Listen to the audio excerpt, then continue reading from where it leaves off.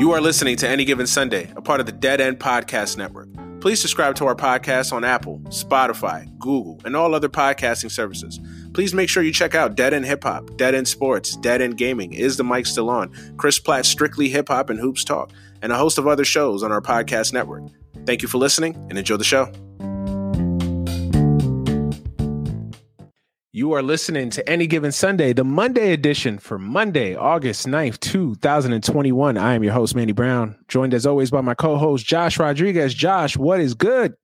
Manny, what's going on, man? A lot to talk about. What? A lot to talk about. Yes, like a lot, right? A lot to talk about. What's up with you, man? How are you? I'm good, man. Miami doing some music stuff. I'm gonna have some songs on assignment, as we like to say, on assignment. Josh on assignment. It's the one. I'm telling you, we need to have a running gag on the show. Like, where's Josh this week? Like, and just put it on a map somewhere. Like, just matter of fact, your background should just be a map. It really should be, or just like a picture of Carmen Sandiego with my face imposed on it, or something like that. Facts. Yeah. Listen. We're starting a Patreon page soon, and we're doing some things. So hopefully, with the support of you guys, we can make this happen, right? We can make a nice little graphic in the background. This show blows up, and we can really do this shit. We can really do some, where in the world is Josh Rodriguez? Like, let's the crazy thing is, every week, I swear, I'm not going to go anywhere. Like, all right, I'm going to be in LA for another 5 months, and then something happens, and I'm out. And I don't even know. We're co-hosts. We talk every week, and I don't even know sometimes. Literally, they'll be like, "Oh yeah, you're doing a show? Oh yeah, I'm in Afghanistan right now." Okay. Well, obviously, the last minute. I almost went to Vegas yesterday for a summer league, and exactly. Yeah, I know. I get it. And then something happened where whatever I was supposed to do just ended up falling through, so I didn't go. So I could be in Vegas right now. No, I get it, man. That's just the job. Man. I get it. I understand it. I totally understand it, man. But how's everything? Your family's good. Everybody's good. Staying healthy. All that good stuff. Everybody's good. Same. I just talked to my mom. I hate I don't know what this is with Latino parents, but they just they always. First of all, they don't call how stuff happens in the family. You want people to reach out and say oh yeah, your aunt had this or your cousin had this. My family, they I always find out. I joke with them. I always find out about shit 3 months after the fact.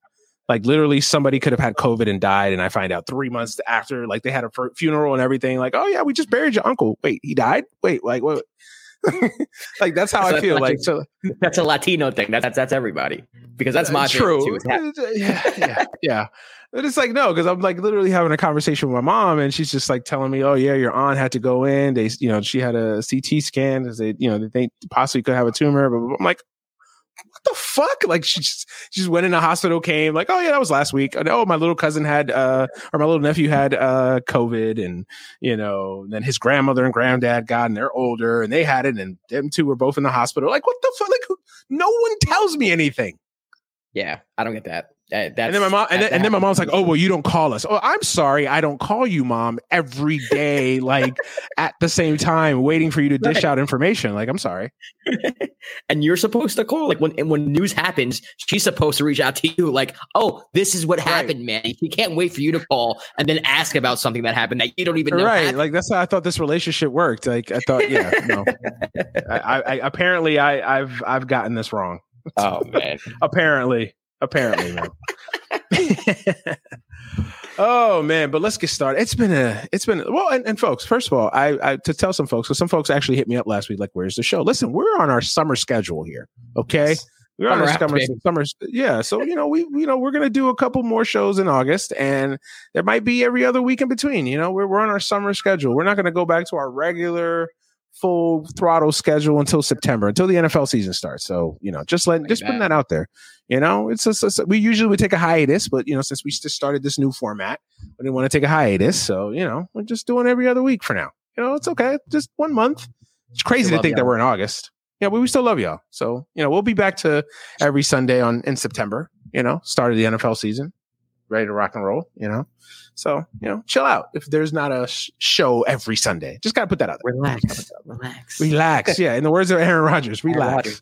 You're apparently Aaron Rodgers went back to his decrepit, awful, stupid, team that You know, he hates the GM and the owner, and he has no wide receivers and no tight ends. An awful squad that only made the NFC yeah. Championship game. Yeah, that team that went 26-6 over the last 2 years and two championship games. But you know, but you know, apparently I heard that he went to DC, picked up his Presidential Medal of Freedom and his Purple Heart, and now is just on the way back to Packers training camp. So he's what a brave man! You know, what a brave man! Brave man. Him and Dame. Brave men. Brave start name, bro. I texted Manny last week. Before we were going to have a show, but I texted Manny last week about the Dame situation. If anybody wants to know our takes on Dame, you can it's in our video archive, so you can check it out. I was like, yo, you were right about Dame. You were right about Dame. Listen, man, I've been watching this thing called sports for a long time, man. It's hard to bullshit me, man. It's hard to really like get me to a point where you like, I feel like you're bullshitting me. Like Dame's just be honest, man. Just be honest. Like just say you want out, man. That's it. That's all I want, man. I just want these athletes to just be accountable and be honest, man. That's all. That's all I ask for.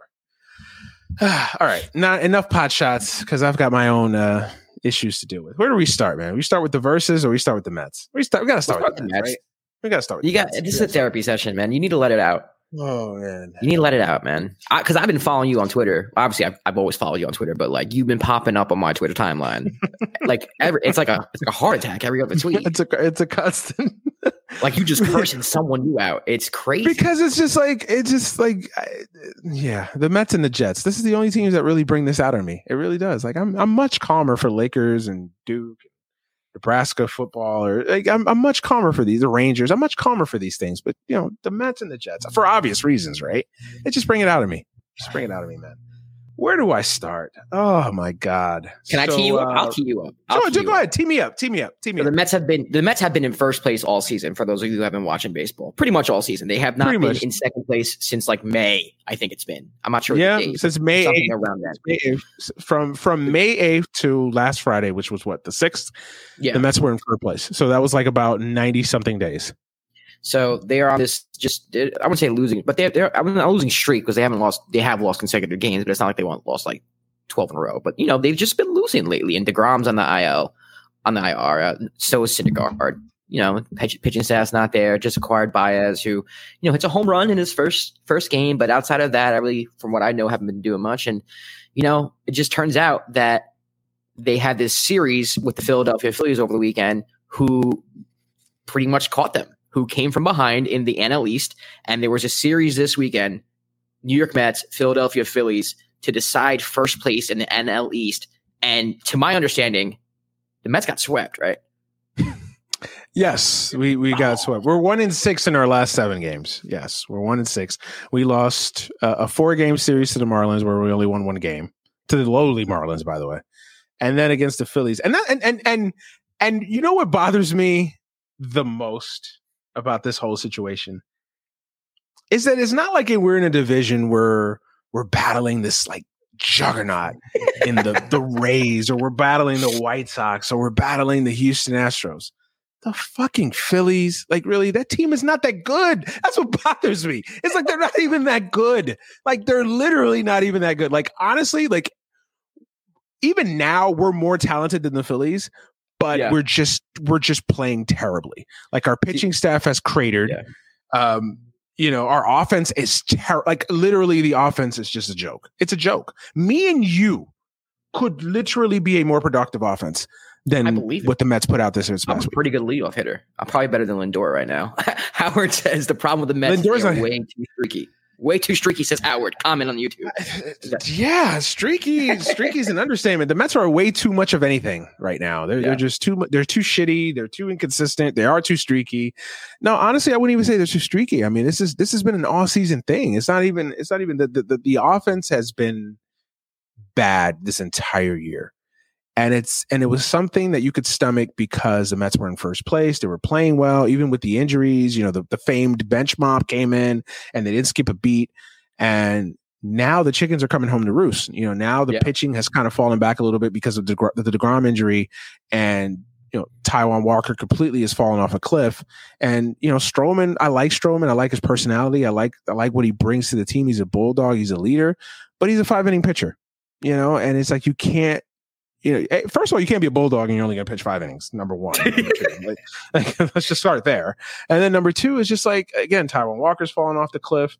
Carlos Carrasco had basically missed the first half of the season with the hamstring injury in there, so they're slowly working him back in. Obviously, DeGrom has had setback after setback after setback. Who the hell even knows? Like, I'm honestly thinking we're not even going to see DeGrom the rest of this year. Maybe the last few weeks of last couple weeks of September, maybe, if it's the Mets, so I'll never be optimistic. So we probably won't see DeGrom the rest of the year. And then Lindor's been out. I will say this: I think that Lindor being out was the one injury the Mets could not sustain. Even DeGrom has been out. The pitching has still been, for the most part, okay. Besides Taijuan Walker, everybody else has pitched fairly well. Stroman's pitched okay. We had this kid, Tyler McGill, who came up and has been a godsend until his last 2 starts. So the pitching has sustained itself. The bullpen, for the most part, outside of Edwin Diaz, who's terrible, has sustained itself. He's still bad. Yeah, that's another thing with Edwin Diaz, right? That's the other thing with Edwin Diaz. Edwin Diaz kills me because all the stats look great. He's got his whip, his strikeouts per 9, like all these other things, right? But then it's like anybody who's real with themselves, watch Edwin Diaz pitch. Would you trust that guy with your life? Would you trust that guy with your kids? Every time I see Edwin Diaz pitch, I'm not a Met fan, but every time I see Edwin Diaz pitch, like he blows the lead. And this is like 2 years ago when he first joined them, when they acquired him from the Mariners, and he was like a big free agent acquisition or whatnot. Yeah. And he was supposed to be like this godsend closer. Big trade acquisition. Yeah, fuse a trade. Who we traded our basically our number 1 or number 2 prospect for. And that's, although he's not playing that well in Seattle anyway, but still, it still hurts that you basically gave up this young, potentially great player in Jared Kelenic for Robinson Cano, who's popped for PD, so he's gone all year and basically is never going to play again for the Mets, and Edwin Diaz, who makes Armando Benitez look like Mariano Rivera. I shit you not, literally. Like, I have more faith in Armando Benitez. That's sad. If I were to get, the best thing is that they came out and said Rojas' job is safe. Like, what? The dude has been in first since May, and now you want him fired. Listen, I can't even blame Rojas. Like, look, is he Joe Torre out there? No. Is he Lou Piniella out there? No. Is he Miller Huggins? No. But I can't even blame Rojas. Like, and I'm not even a big fan of Rojas, but I can't blame him. This team, it just looks so lifeless. The approach, bro, this weekend, bro, the at bats were terrible. Grounding into double plays. The runner in scoring position thing is, I've just never seen it, where a team is just so bad with runners in scoring position. It literally is a joke. Like, bro, just be thankful you don't have to watch this shit. Like, it's so infuriating. It's so infuriating. Since Chili Davis was gone, that probably fixed. Oh, don't get me started on Chili Davis. you fire Chili Davis. Oh, Chili Davis he's this old school guy, antiquated approach. We want to bring in the new analytical approach and all that. How's that working out? They're worse. They're worse. They are worse than they ever were under Chili Davis. Chili's gone. I thought it was fixed. I thought the problem was fixed. It was all Chili Davis's fault. It wasn't hitters' inconsistencies or approach. No, it's all Chili Davis. Blame Chili Davis. You fired Chili Davis basically a month into the season, bringing this stiff Quattlebaum, whatever the fuck his name is. Like, you bring this guy in, and it's like they've literally gotten worse. And that's the frustrating thing. It's like, if it was subpar players or below average players, you could make the case, okay, it is what it is. They're playing up to their talent level. But Dom Smith is better than this. Jeff McNeil's better than this. Michael Conforto, I don't know what the fuck is going on with Michael Conforto. Like, he looks. I thought he had his swing was like the most beautiful thing since, beautiful swing, but but he's the king. He's the king of the fly ball. That's all he does. It's just the king of the fly ball right there. He's just another fly ball to the right fielder. No, Michael Conforto. Listen, between Dennis Schroeder and Michael Conforto, at the end of this year, we're going to be having an honest conversation about who really fumbled the bag worse, Michael Conforto or Dennis Schroeder. Jeez, Dennis Schroeder did. I'm sorry, because Dennis Schroeder was at least offered something. Hey, listen, there were talks about Michael Conforto wanting $200 million. Listen, all I will say is to Michael Conforto, you better take the qualifying offer. But was he? No, he wasn't offered. He wasn't offered. Dennis Schroeder was offered $86 million and it does not have a team right now. Whew, man, listen, you got to fire your agent after that one. Listen, you got to fire your agent. That's a fireable offense right there. But let me ask you about Pete Alonso and his quote after the game. Listen, you gotta believe, right? I get what he was trying to do there. I get what he was trying to do, but I think the problem with Pete Alonso and the problem with a lot of just athletes in general is, especially in the Northeast, is like these athletes. I get why they're wired the way that they are because, you know, especially in baseball, it's an everyday thing. It's different than basketball. You know, the Lakers lose a tough game. LeBron's going to be pissed off after the game. He's going to have to play, you know, Thursday. Like, so you get a couple days to kind of let it, you know, whatever. Baseball, it's an everyday thing. So, you know, you have to almost have a short memory in that regard because you're back out there tomorrow. You're back out there 2 nights from now. You know what I mean? That being said, you go 1-6 in your last 7 games. I forget I think they're like, I don't remember the record off the top of my head, but they have a below 500 record since the All-Star break. They've been struggling. The injuries have really started to catch up with them. And you give a quote like that to the media after you basically get swept by your rival and you do nothing offensively. Like you literally do nothing offensively. Nothing. I mean, you know, Pete Alonso, who came up to the plate on Saturday night, 5-3, you know, 2 guys on, and you struck out on 3 straight pitches. Like, I'm sorry, I can't hear about you got to believe statements and, you know, just believe, but not just believe. No, just no. Like, no what, motherfucker? No. You know what I do know? You guys are terrible runners in score position. That's what I do know. I know that. Let's start there. I know that. Jesus, like it's mind-boggling. And then what pisses me off is, and it's not just the players, it's the organization. Also coming off a week where we basically tried to, we fumbled it royally with Kumar Rocker. Oh, let's get into that, please. Oh my God. Listen, what happened? First of all, the Mets tried to get to. What happened? What happened? First of all, 9 other teams passed on Kumar Rocker because they thought they had concerns with his elbows, right? With his elbow. The Mets went up there, sprinted up to the podium to draft him. And then when it comes time to sign him, he's got. The Mets didn't find out anything new that anybody else. I'm going to tell you the first thing. First of all, Standy Alderson does not like Scott Boras, which is Kumar Rocker's agent. So already there's an animosity there. Number 1. Number 2, the Mets tried to get cute. The Mets tried to get cute because they felt like, oh, okay, look, we're going to lowball this guy. We're going to offer him below slot. He's going to have to take it, or we're going to win anyway because he can't go to college and he's not going to go back and he's not going to go play in the independent league. And we get a pick of similar value the next year. So the way it works is, if you can't get your pick, you have a deadline to sign. You know, let's say Josh Rodriguez is the 10th pick by the Mets. So you have a month basically to sign that pick to come to some sort of agreement. If you can't work out the agreement per CBA, then the Mets get compensated with a pick in the next year's draft of equal value. So the Mets next year get an 11th pick. Got it. In the draft. Right? So now the Mets next year have 2 first-round picks. So the Mets tried to get cute. The Mets tried to say, okay, well, we can't sign him because he's got issues and we're not going to offer him, you know, what he wants. I think there was a difference of $6 million basically. So the Mets didn't want to give him the extra $6 million that he wanted. So they didn't sign him, and they knew they basically had all the leverage because if they don't sign him, they have that extra pick in the bag. So they could say, okay, well, we just struck out on Kumar Rocker. We'll just get an extra pick next year and we're Gucci. They tried to get too cute and it blew up in their face, and all the public opinion is shitting on the Mets. They just, oh my God, I can't believe it. Listen, I'm sure that there are issues with Kumar Rocker's elbow, and I get the concern, but that's a generational talent that you have right there. You've got to do whatever it takes to get him signed. And plus, let's say he does need Tommy John. Every fucking pitcher that you get now basically needs Tommy John. So what are you doing? You're equivaling over $6 million? Like, seriously? Like, what? Who let Jeff Wilpon back in the building? That's why you got your new. That's why you were excited about the new owner, because $6 million is just whatever. Oh, and listen, I like Steve Cohen, but Steve Cohen needs to shut the hell up. First of all, he goes on Twitter and basically likes to lecture Mets fans about positivity and positive energy. Shut the fuck up. This isn't a stock. This isn't stock advice. This isn't I don't need hedge fund advice. This is a baseball team. I have to watch this shit every night. Pay my hard-earned money. I pay MLB.TV. Literally paying $100 a year for this crap, and these guys can't hit. Like, this is the craziest shit ever. Like, it cannot hit. It is infuriating. We can't listen. We got Ranger Suarez out there who's a closer starting. Who they've converted to a starter. We can't get him out. We can't touch him. We've got, Kyle Gibson, the immortal Kyle Gibson. who the Twins and the Rangers and all these teams, he's been a sniff forever. He's an all-star this year, give him credit. But, Kyle Gibson, the immortal Kyle Gibson, who's giving them the game on a platter. Can't touch Kyle Gibson. No. Oh, God. But I got Pete Alonso telling me I need to believe. And not just believe, know that they're going to get it done.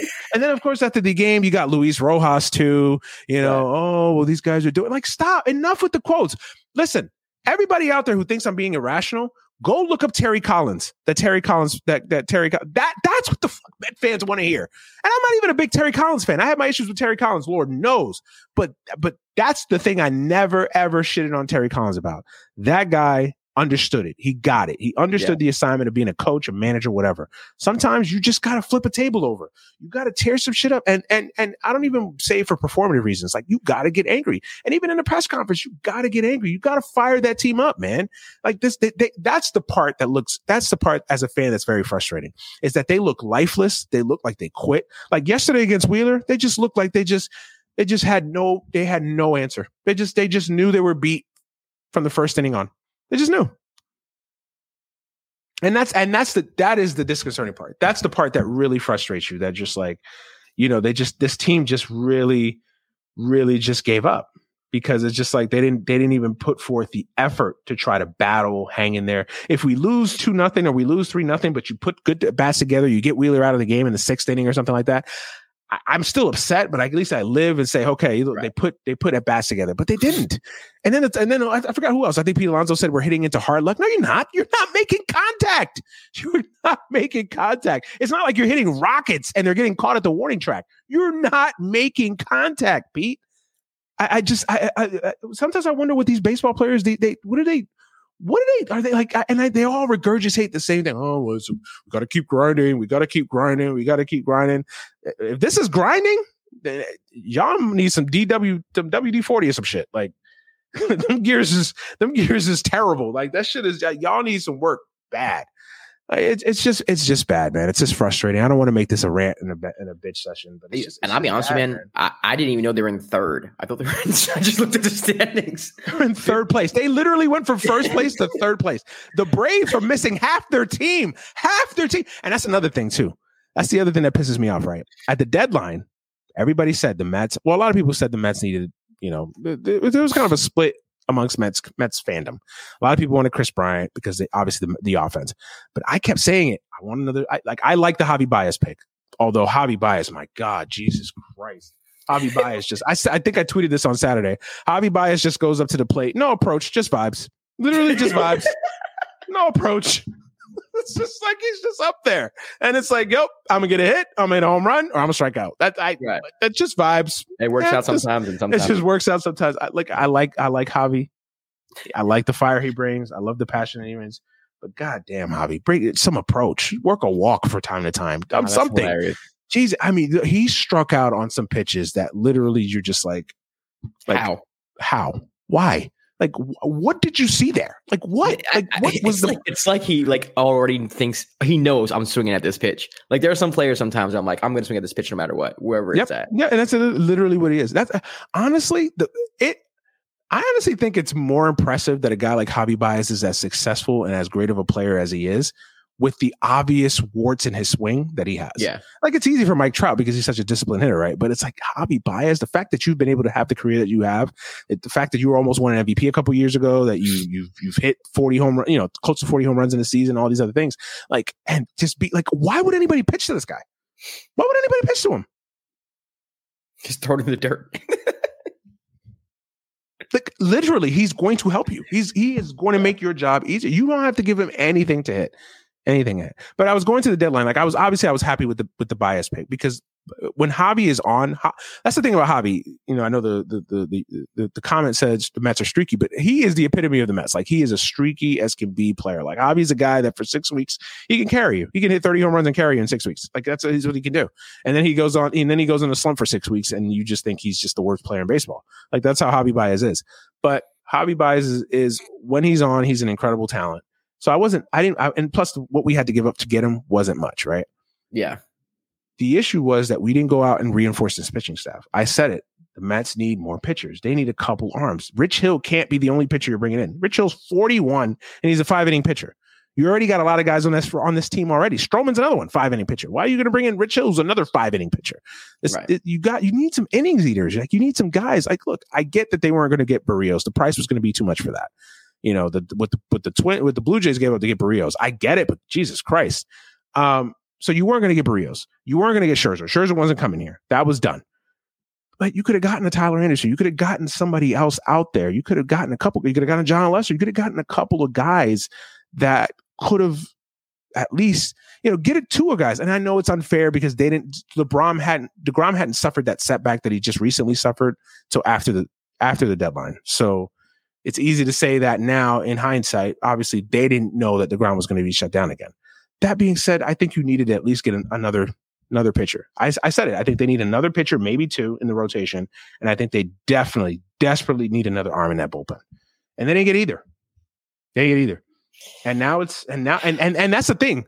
There is no waiver wire deadline like there used to be in years prior. They got rid of that. So so this is it. Like, this is your team. I mean, maybe you can get some guy off of waivers, call a guy up and catch lightning to buyer, sign some guy in free agency that's hasn't latched on, but that's pretty much it. Like, this is the team. So if DeGrom doesn't, Syndergaard is just now throwing to live batters off a mound. So he still hasn't even started a rehab start. So who knows with Syndergaard? We probably won't even see Syndergaard this year. I don't know. You probably will, but it'll probably be September, but who knows? Lindor is still fighting his way back from the oblique. He might start a rehab assignment next week. So who knows? We'll definitely get Lindor back, but it might be too late. It probably won't, just because this division is so bad and it's so up around 500, man. Stay up around 500. The issue that I have with the Mets, and the issue that I have being positive with the Mets right now, is like, it's just hard to see the light at the end of the tunnel because where are the reinforcements coming? Right. DeGrom, is he going to be healthy? I don't know. Is Syndergaard? Who the hell knows? I can't count on Syndergaard. Who the hell knows? He hasn't pitched in a year and a half. So I don't know what to expect from Syndergaard even when he's out there. He's not going to give you 5-6 innings from the start. At best, he's probably going to be 3 to 4 innings and work his way in slowly. Carrasco is going to be stretched out eventually. So eventually he'll be in a position to give you innings, but not right now. They have nobody in the system. They got the kid Trevor Williams from Chicago that they have at AAA. Maybe he can come and provide a spark. Maybe that's kind of the only ace you have left. Other than that, I don't know. Unless you're just going to really just say, you know what, fuck it. Just throw something against the wall and see if it sticks, and bring a kid up from AA or bring a kid up from high A and just say, that's the other thing too. Is like, why don't you tap into the minors? We got some young bats in the minors and in AA. Like, bring them up, see if they spark the team. I remember in 2015, Conforto came up and he played well for a couple of weeks and sparked. He helped spark the team. It wasn't just Conforto; it was Cespedes and Kelly Johnson and Uribe. But Conforto was a part of it. But Conforto was two in the World Series. Yeah. Bring Brett Beatty up. Bring Mark Vientos up. They can't be any worse than J.D. Davis and Jonathan Villar. They can't. J.D. Davis is still on the team. Listen, I was wrong about J.D. Davis. 2019, he broke out. He had a great 3.5 months in 2019. I thought, oh my God, this guy's going to be legit. I had the same concerns. He doesn't really have a position, and he's been awful since then. He has his moments. JD Davis has JD Davis is the ultimate cock tease, right? Because he'll have a 3 or 4 game stretch where he just hits bombs, and he's the right-handed Lucas Duda. It's exactly what he is. Yeah. At least Lucas Duda had a position. He played first base. Like JD Davis, he's not a third baseman. Pretty much not a first base. He's not an outfielder. He's pretty much a first base / DH kind of guy. He needs to latch onto an American League team. His is his best suited role. But JD Davis is a guy that gets hot for a couple days and you think, oh my God, this guy's going to do it for you for a long stretch. And he's not that guy. JD Davis is better as a platoon player. Put a left-handed bat with him and you just let him punish left-handed pitching. But listen, we got problems, man. I don't want to make this, woe, it's us too much because, like I said, there's still 51 games. And that's the other thing too, the schedule. The other thing that people don't talk about, this streak of Mets first place, this 90-day streak, our schedule was shit. Like, we didn't play anybody. We got really lucky. We also had a lot of rainouts. So we had a lot of 7-inning doubleheaders. So that actually helped. So we didn't really play anybody. Now the schedule, you've got basically for the next 2 weeks, you've got Dodgers, Giants, and then you got a series with the Brewers. That's 3 of the best teams in the National League. Oh my God. They got a road trip where they're going to LA and San Francisco back to back. Like that's death. There. Maybe I'll catch him. Yeah. They'll be in last place by then. But don't worry. Jesus Christ. So yeah, the schedule picks up. Now listen, it's baseball. Anything can happen. Watch the Mets now. Everybody's counting them off. They'll find a way to play up to the Dodgers and play well and win a couple games in that series because that's just baseball, right? That's what they do. But that's what they do. But yeah, honestly, the schedule gets tough. It gets really tough, and that's what I think a lot of Met fans are kind of doom and gloom today. Is because you don't see the light at the end of the tunnel with the reinforcements and the schedule. The schedule is murderous, man. I mean, you've got the Giants, the Dodgers. The Giants not so much because I don't really believe in the Giants pitching, but you got to give them credit. They have the best record in the National League for a reason, so you got to give them the credit. And the Dodgers are the Dodgers. I mean, so yeah, and then the Brewers can't be ignored either. The Brewers are a solid team, so. Yeah, man. I don't know. Well, listen, man, I'm glad you got it off of your chest. That was a full therapy session. Yeah. That was that was a full half-hour session. That was a I sound like an overnight guy at WFAN, man. Like that's your demo right there, man. We're gonna send that into WFAN. For sure. No, it's just frustrating, man. It's just frustrating because it's like the season started off with so much excitement and buzz and, rightfully so. And it's just like, it feels like over the last 2 weeks, really since July, since the calendar turned to July, the Mets have really just struggled. They had that series before the break against the Pirates where, they lost that game, that Sunday game where Familia imploded, and then of course coming out of the break, they lost 2 out of 3 to the Pirates, and then you kind of felt like they were getting it back on track. They won a good series against the Reds. They played well against the Blue Jays. They played well against the Blue Jays. You felt like they were getting it on track, and then over this last week, I mean, you can't lose 3 out of 4 to the Marlins. You just can't. I'm sorry. That was what I was going to say. I was going to say, like, because you mentioned their schedule coming up, that was really tough. And I was like, I just saw them lose 3 out of 14 to a AAA ball club, bro. I went to a Yankee Marlins game. I'm down in Miami. I went to a Yankee Marlins game, and I looked at on the scoreboard it shows you all the players in the lineup there. Yeah. I was like, I don't know anybody on the Marlins. And listen, I don't watch baseball as much as I used to, so that has a lot to do with it. But at the same time, you'd think I recognize at least 1 or 2 players. I didn't recognize anybody, and I'm like, oh well, it's August, so this is probably a lot of call ups or the beginning of the call up season. And yeah, they're probably playing a AAA team right now. Yeah, man. Yeah, it's embarrassing. It's embarrassing. Now the Marlins are one of those sneaky teams because they have pitching. That's the one thing about the Marlins. They have a really good pitching staff. So that's honestly the team you don't want to face in these kind of situations because they, anytime you have pitching, you're in the fight. You have a chance. If you can keep it close for 6 innings and you just hope and pray that you're running up against a cold team, you could probably sneak a couple wins out of it. So the Marlins are not a great foil in this regard. You'd rather play a team like the Nationals. You'd rather play a Rockies team or something like that. Not the Marlins who have great pitching, but yeah, you can't lose 3 out of 4. I mean, Lewis Brinson, who's done nothing his entire career. He's been a bust of a prospect. Lewis Brinson is hitting grand slams in the first inning. I mean, this is the shit that I've been watching for the last week. It's like, really? Seriously? Seriously. Oh my God, man. Nice ballpark though. It's a lot cooler than I thought it would be. I thought it was going to be a mess, but I went there and I was like, oh, that's pretty cool. God bless them. God bless the Marlins. They still exist for a reason. For reasons. God bless them. God bless them. The New York Giants of the MLB. Shout out to yes. Oh, so many Giants fans get pissed off when I said that. So many Giants fans get so pissed off when I say that, man. Oh my God. They get in their feelings so bad, bro. Like it's not even funny. It's not even but yeah, listen, Mets fans, I wish I could be a beacon of hope and positivity as Pete would like us to be, or our great owner Stephen Cohen, as he gives off his hedge fund advice. I wish I could be, this beacon of positivity, but I can't be right now, man. I mean, we played and that's the thing. Honestly, the schedule, all that. The thing that's most concerning is the fact that the offense just has not gotten better. And at some point, you just have to tell yourself, listen, this is what we are. We are who we are. Shout out Denny Green, RIP Denny Green. Like, we are who we are. We are who we are. You are what your record says you are. That was Bill Parcells, I think. Bill Parcells said that. You are what your record. You are what your record says that you are. And right now, we're barely a 500 team, and our offense is shit. That's what we are. Like, we can't keep using the excuse, oh, it's early, these guys are going to perform. Are they? I don't know. Conforto might just be bad this year, and we just have to accept that. And that's the thing. That's the thing about it. Like, what I want to see most Luis Rojas will show me something if he shakes it up.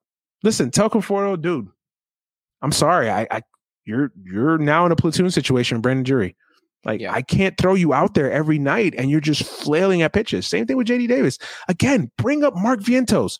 Just do it for a couple weeks. See what you get with the kid. Maybe you catch lightning in a bottle. He gets hot. He sparks the team. Stranger things have happened. You know? Like, it can happen. Just do something. That's what Met fans want to see. When your team is struggling like this, you want to see something done. That's the biggest thing. You want it. I promise you, I'm going to lose my shit tomorrow if there's just no changes. Literally the same lineup that we rolled out there for Philly, like tomorrow. Okay, guys, let's go get them against the Nationals. Like, no, like you got to somebody make a change. And sometimes you got to make a change for the sake of making a change. Sometimes you just have to say, you know what, for a couple days, I'm going to play a couple guys and see what happens. See if I can spark the team. Well, Manny, I mean, I'm sure I'll be on Twitter and I'll get all the updates I need. Mind you, Josh is a Yankee fan, so, you know. Hey. I'm talking about two teams going in opposite directions. I mean, the Yankees, they're injured as hell. I know a lot of people are on the COVID list right now. And I think there's been like 15 players that have, been on the DL. Yeah, they've got, it's one thing, it's another with the Yankees. It's the whole COVID has kicked you guys' ass this year. Yeah. Anthony Rizzo's now Anthony Rizzo, who was a godsend for you guys. Now he's on the list with COVID. Oh, he's another guy in Monument Park already. He's already. Oh, yeah. He's a Yankee for life. He's a Yankee for life now, apparently. Yeah, no, the Yankees have really turned it around. They're in a tough division and they're in a tough wild card race too, because you got the A's, you got the Red Sox, you got the Rays, you've got the Blue Jays. I think the Blue Jays are the X factor. I really do. I think that team is scary if they figure it out. And the George Springer's getting hot. I think the Blue Jays are an X factor. I really do.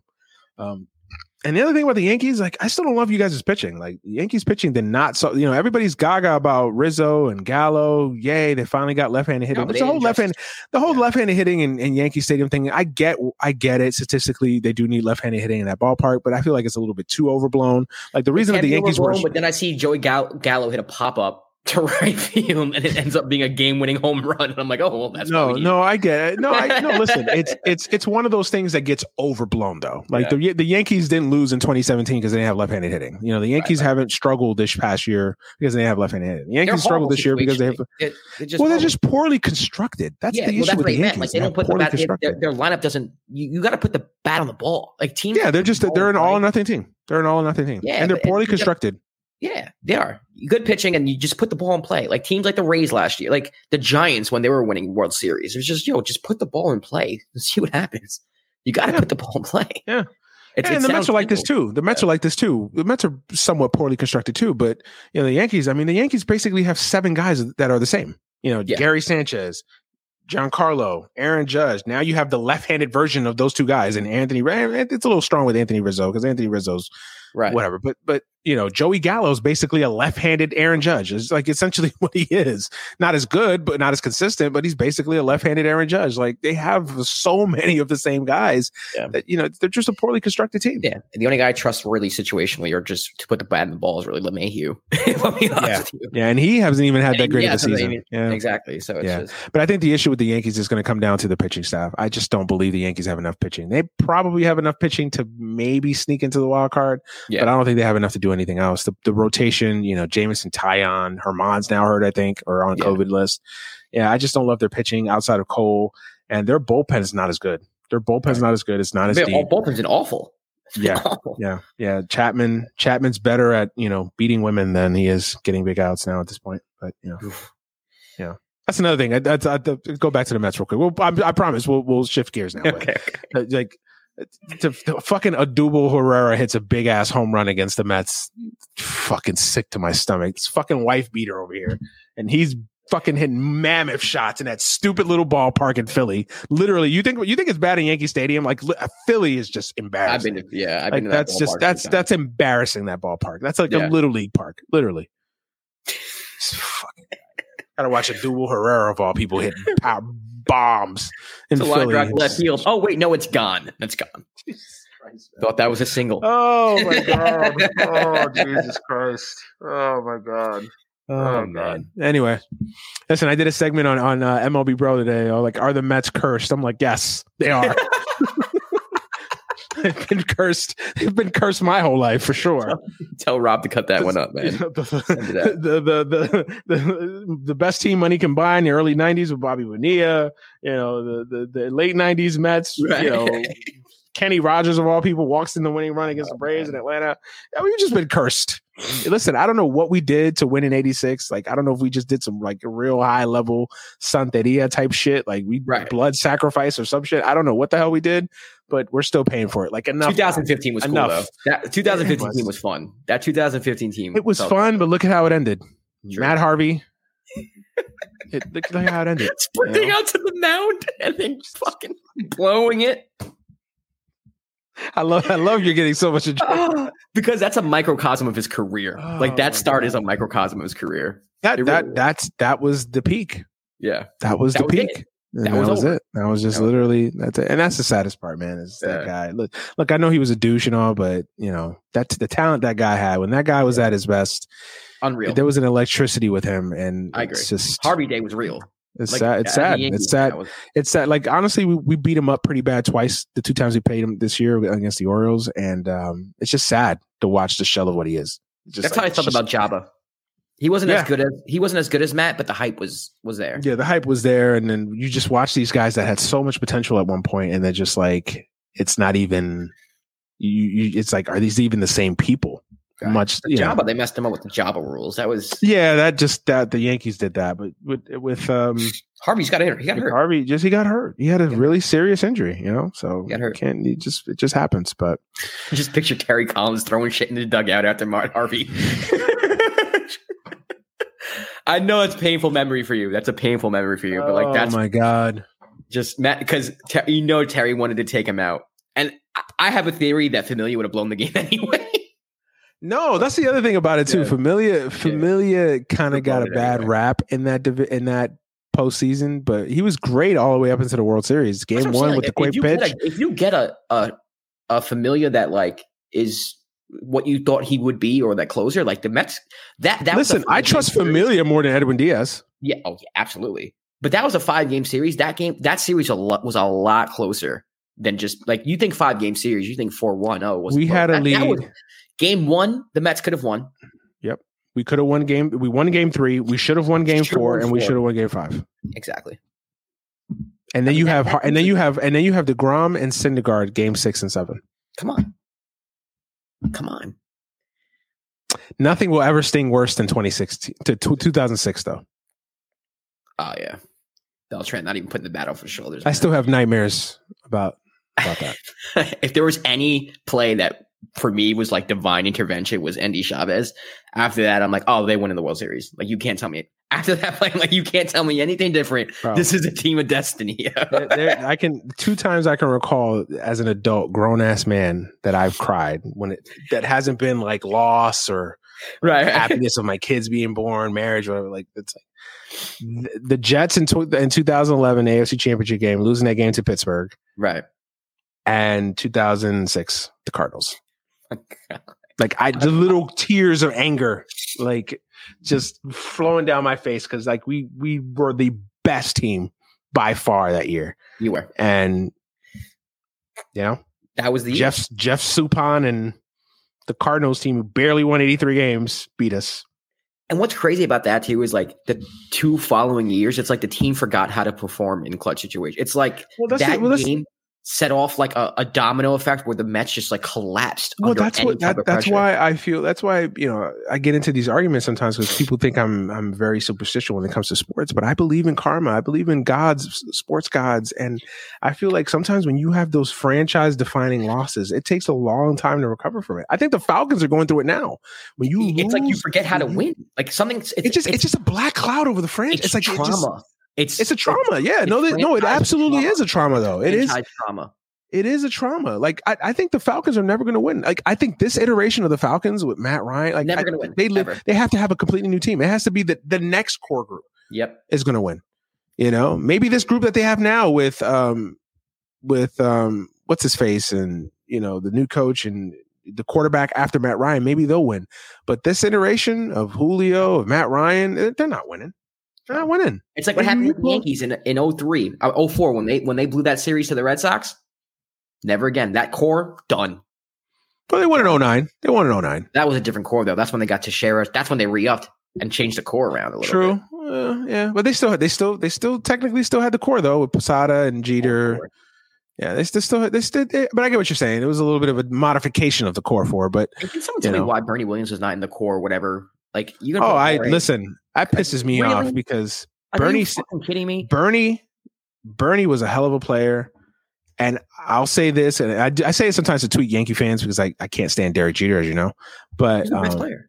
Best player on the team. In my opinion, during the peak of those Yankee years, Bernie Williams was the best player. Agreed. 1,000%. There's not a player on that team that I feared more than Bernie Williams. What about Tino? Tino, I feared in the clutch. Tino was a good clutch hitter. Paul O'Neill was a good clutch hitter, and he gave you great at bats, and he was a warrior. But Bernie Williams, pound for pound, Bernie was the best player on that team. I agree. Like, I always get insulted when they mention the core four, and it's like, how do you leave out Bernie?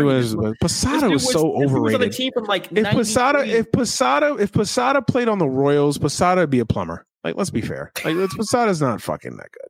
Posada had a good couple years. Like, he was a good player. He's a good player, but he wasn't even there in '96. He wasn't like an integral part of the team until like, I mean, I know he's 98. Yeah, but like, it wasn't like, if I'm going to list the most important players in '98, Bernie, Tino, Jeter, Brocious, I put over him. You know what I mean? Like, come Jeter, but the pitching staff, and then it was nice having an offensive minded catcher, but like, come on, like, give me a break. Bernie gets constantly. No. He gets short shifted. He was a switch hitter. Like, a switch hitter. He was very good defensively. He was a really good player. He wasn't a great player, but he was a really good player. Won a batting title. Like, Bernie Williams is a really good player, and I think people forget about that. The Hall of Fame. And that's okay. Like, sometimes you're just going to have really good players that have really good, consistent careers. They're not Hall of Famers. They're not immortals. They're just really good players. That's it. And that's what Bernie Williams is. Like, he'd be in the top of the list of just very good, consistent players for a 15-year period. That's what Bernie Williams was. That tier of people who don't get into the Hall of Fame, that's where Bernie is for me. Yeah. And listen, if Bernie played basketball, he'd be in the Hall of Fame because the Basketball Hall of Fame lets anybody in. Lou Williams will get into the Basketball Hall of Fame. Absolutely. Jesus Christ. Lou Williams will get into the basketball. I'm not shitting you. Like, Lou Williams will probably make the Basketball Hall of Fame. Him and his hot wings. Right. Shout out to Magic City. Yeah, we're going to move on because I can't talk about the Mets anymore. It just literally. And as bad as my week was last week, it's what added to it was this stupid Russell Westbrook trade. Oh my God! Oh, that's right. You're a Laker fan. I want to hear your perspective on this. Oh my God! So, well, listen. Let's get into the Lakers before we kind of hover over free agency as a whole. What can I say? I'm not excited. I'm not that excited. Like, I don't love this trade. I thought it was a panic move by the Lakers. I know I seem to be in the minority now. There's a couple Laker fans that share my opinion about Russell Westbrook. You know the names. But overall, though, I feel like I'm in the minority. Like, everybody's like, oh, yeah, start printing your finals tickets for June. I'm like, okay, I guess. Like, I just think it's a poor fit from a basketball perspective. And chemistry perspective, I think it's a poor fit too, because Westbrook's a nutcase, and we all know LeBron is not exactly a daisy to play with, and then you got AD out there. I don't understand why. I mean, I understand why the Lakers did it, but I just cannot fathom that you thought that this was a good move for the Lakers. It just felt like desperation on all levels. And me and you talked about it as the season unfolded, and obviously into the playoffs, and then the first round defeat and all that. But I honestly, I definitely know I was in the minority in this. I think with a few minor additions and subtractions, I would have liked to have kept the core of this team in place. Like, just add Buddy Hield, bro. That's all you needed was Buddy Hield. I think if you add Buddy Hield, you maybe you trade KCP in the Buddy Hield deal, or probably will have to trade KCP in the Buddy Hield. But you add Buddy Hield. I know it's crazy to say, but maybe keep Schroeder on a 1-year prove it deal. Right. keep your financial flexibility. Resign Caruso and THT. You still have that athleticism. You still have that defense. I'd rather that than what we did. We just got older, and I know it's a little bit of an unfair day. It's an overblown day because we all know that veterans are primarily what work in the NBA playoffs, and are primarily the veteran teams are the ones that primarily win championships, barring exceptions. Obviously, Golden State was a primarily young team when they won. There are some exceptions, but for the most part, there are veteran teams, older teams that win championships. So the Lakers are AARP Lakers, or it's a little bit overblown because for obvious reasons, veteran teams win. That being said, the Lakers got older. I think they got slower. I don't think they're as good defensively. This team is a big rash of injuries from being in a bad spot, like as they probably similar, if not worse than they were this year. Yeah. And what I hate is that everybody LeBron is the elixir to everything, right? Like, oh, well, just let LeBron figure it out. He'll figure it out. And I think Colin Cowherd said it best. LeBron is not at the point in his life and his career now where he should be figuring it out. Like, this is, you're getting a 36, 37-year-old LeBron. This isn't LeBron in Miami. This isn't LeBron in Cleveland. This isn't even LeBron his first year or two in the Lakers. Like, this is there's a lot of miles in that body. And you're asking LeBron to, figure it out, how to play with Westbrook, how to figure out, where does AD fit in the mix with all this? Like, yeah, I just thought it was a panic move by the Lakers. I think I don't think they felt like the Kings were dealing in good faith when they were trying to do the negotiations with Buddy Hield. And I think they got desperate, and I think they just felt like, okay, well, let's just go out and get Westbrook.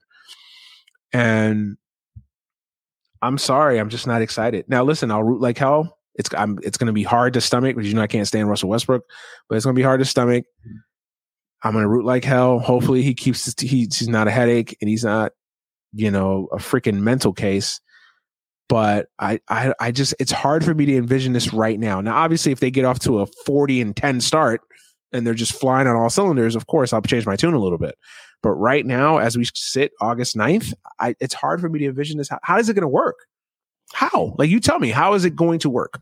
I mean, I don't know how it works when you have AD, LeBron, and Russell on the same time. Going at the same time. So I'm with you. Just so you know, like, to me, I think it's a bad fit. I wouldn't have done it. The only thing I could think of, there's two things. One is that non-LeBron lineups were awful. Like when LeBron was not on the floor, the Lakers were just bad. They were awful, especially in the playoff. They were bad. So now you can stagger LeBron and Russell, which I think is what you're going to have to do. They might start together, but LeBron gets taken out of the game with 6 minutes into the game. That's just his rotation. That's what LeBron likes. Right. He plays for 6 minutes. He gets taken out. Well, now for the rest of the first quarter, you have Russell Westbrook and Anthony Davis kind of running alongside each other. And Russell Westbrook is in pretty much command of the game. And I don't think that's necessarily a bad thing. I'm not a fan of Russell Westbrook, but I can't deny his talent. Yeah, I'm not denying his talent either. Yeah, no, I get it. To me, Frank Vogel's just going to find creative ways to stagger LeBron and Russell together, separate from each other. Obviously, there's going to come to a point where at the end of the games, you're going to want to play all three of them. And then you're going to have to figure out what kind of offense to run there. You're going to have teams that are going to be packing the paint because you're going to have AD, LeBron, and Russell. That's where the concern is. So it's now, at the end of the game. Right. So now you're going to rely on players like Carmelo Anthony to shoot three, to hit the three. You don't have KCP anymore. You didn't pick up Buddy Hield. So THT is not really a shooter. No, he's a slasher. So if he's in the game, like you're packing the paint there. Like, who are the Lakers really going to rely on to Malik Monk, Wayne Ellington. Wayne Ellington can shoot. He's okay. He can shoot, but it's Wayne. If I'm on defense, if I'm a coach, I'm still packing the paint and making Wayne Ellington beat me. I'm still making Carmelo Anthony, who shot the 3-ball very well last year. I'll give him credit, but is not typically a 3-point shooter. Carmelo's a factor, yeah, but Wayne Ellington, I'm totally with you, yeah. But that's if and only if Carmelo accepts that role of just being a 3-point shooter like it was in Portland. Because if Carmelo's coming to Los Angeles thinking he's going to jab step mid range, then that paint is even more packed and there's no room. So for me, they have a lot to figure out. I don't know what late game lineups Vogel's going to run, but I do think staggering LeBron and Russell as much as you can is probably the smartest thing to do. But end game, like, you have to think about, all right, what's going to be my best five at the end of the game when it comes crunch time to win a game in the Western Conference semis or Western Conference finals. And I don't know what they're going to do, offensively. And let's never mind the fact you lost two of your best perimeter defenders, KCP Caruso was no joke defensively. A lot of people like to get on him, but Caruso was an energy guy and was good defensively as well. Kuzma, as much as you want to get on him for, offense, I mean, defensively, I thought he was a pretty good defender. I don't know, he was great, but no, Caruso, Kuzma became an adequate defender this year. Even he's never. Don't get it twisted. He's not Scottie Pippen, but exactly. He tries on defense, and he got somewhat better. He did get better. Right. He did improve. But now you replace that with Carmelo Anthony, who's a defensive liability, like complete defensive liability. Mm-hmm. To me, they got worse defensively as well. The bench is not as good defensively. Absolutely. Russell Westbrook, I mean, Russell doesn't scare me defensively. He gets steals because he takes chances and he's quick and he might, force turnovers here and there, but on the ball defense in the half court, like Russ is not going to lock anybody up. So for me personally, I think the Lakers just kind of, it just feels like desperation. And I don't really get it. I don't get it at all. I'm surprised LeBron signed off on it, to be honest with you. Well, listen, I'm not even going to try to psychoanalyze LeBron at this point. It doesn't make sense. Yeah, I don't. Yeah, I showed you that meme of the Lakers defending him when he was on the Rockets, and it's like LeBron knows this. I mean, listen, maybe obviously they, the report was they all went out to dinner and they all said, listen, don't ever believe what these guys say. It's easy in August to say, yeah, kumbaya, we're going to play together. We love each other's moms, and our kids play together, and yada yada yada, and we go make Costco runs together. Like, that's all great. It's all fine and dandy. Everybody's going to say the right things now.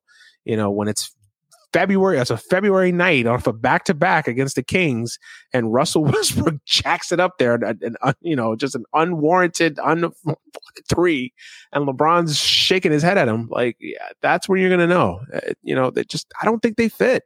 I mean, you just said it yourself. They're going to have to stagger these two guys a lot of times in these games to make it fit. And that's and when we say by fit, first of all, they're both ball dominant. So LeBron has the ability to play off the ball more so than Westbrook. Westbrook can't play off the ball. Like, he doesn't give you anything on the offensive end. He can't shoot. He can't, even his slashing ability, he's still not exactly a guy that you want playing off the ball. And you can't cut to the lane because the lane's clogged because you don't have shooters. So that's the other.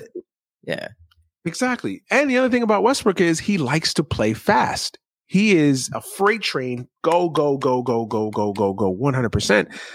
That doesn't fit with LeBron's style. I know everybody has the opinion that LeBron is fat because it's LeBron and he's got these highlight dunks. And he used to be able to do that. He doesn't do that anymore. He doesn't do that anymore because he's understood. Hey, I'm 36. I've got 30. In his mind, in his body, he's probably got 50-year-old legs because all the minutes and all the mileage. So he understands I can't do that, especially in the regular season. I can't play like that. And then AD isn't exactly a gazelle out there either. So how is that going to fit from a basketball perspective? LeBron and AD like to play it slow. Russell Westbrook is going to play it fast. Like, how do you get LeBron? How do you get Westbrook to slow it down and play at a contained rate? Every coach has been asking that question since 2008. You can't. No one's been able to figure it out. You can't. He is what he is. And he's another year older too. And once his athleticism goes, a lot of people think this is like a very casual take, but to me it's not. Like, once his athleticism goes, how is this man going to create for others? How is he going to score the basketball? This man relies on his athleticism for everything. He can't shoot the basketball. He cannot shoot. How is he going to create offense once his athleticism goes? I'm not saying his athleticism is going to go this year. He might have another 2 or 3 years in him, but he's another year older. Another year older, a lot of more mileage on that body as well. He's another guy who's, always banged up. It seems like he's, it is what it is. It's these things are valid concerns, man. But everybody's kind of ignoring it because, again, it's the sexy move. It's LeBron and AD. It's LeBron, AD, and Russell Westbrook. So everybody's just focused. And then they got Kendrick Nunn. I do like the Kendrick Nunn move. I think that is a sneaky, quiet, underrated move. I like that move. I know a lot of people were. Kendrick she's a chuck. To me, I don't know. He's a good player. I think he just never really got opportunities for health reasons mostly, but he never really got opportunities. When he was healthy and he was playing, he was balling in Miami, and then just the health, he got hurt. Wasn't a factor on the championship run. And then of course this past year, I think he was hurt again and inconsistent and minutes and all that other stuff. Yeah. So listen, I think Kendrick Nunn, if you give him a team that wants him and gives him an opportunity, I think Kendrick Nunn's a really good player, and he can be that good player. And he's got young legs. That's I'm not going to lie. That's a part of the reason why I really like Kendrick Nunn too. He's just young. There's a young body on this team. It feels like we just gotten rid of all of our young legs. So he's a young body that we can use on this team. Yeah, listen, man, I wish I could sit here right now today and tell you that, the Lakers are going to win 75 games and are going to march to a championship. Listen, I think I think we have the talent to win a championship for sure. I do. I think we do have talent to win a championship. Obviously, you start a season with Russell Westbrook, LeBron James, and Anthony Davis. I mean, those are three of the, is it crazy to say, 3 of the 75 best players to ever play the sport?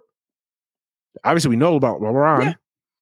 Yeah. I mean, as much as I don't like Westbrook, I can't deny his acumen. Those are 3 of the best players to ever play the game, and I'm not being crazy with AD. I mean, AD's got the talent to be an all-time great. Even Melo, even like Melo. I mean, even Melo. Obviously, Melo in his prime. Obviously, Dwight Howard. Yeah. So listen, the Lakers have the talent, but again, do the pieces all fit?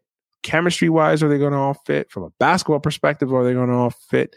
There's a lot of pressure on Vogel to try to figure this out too, So there's a lot of question marks. There's a lot more questions than there are answers right now.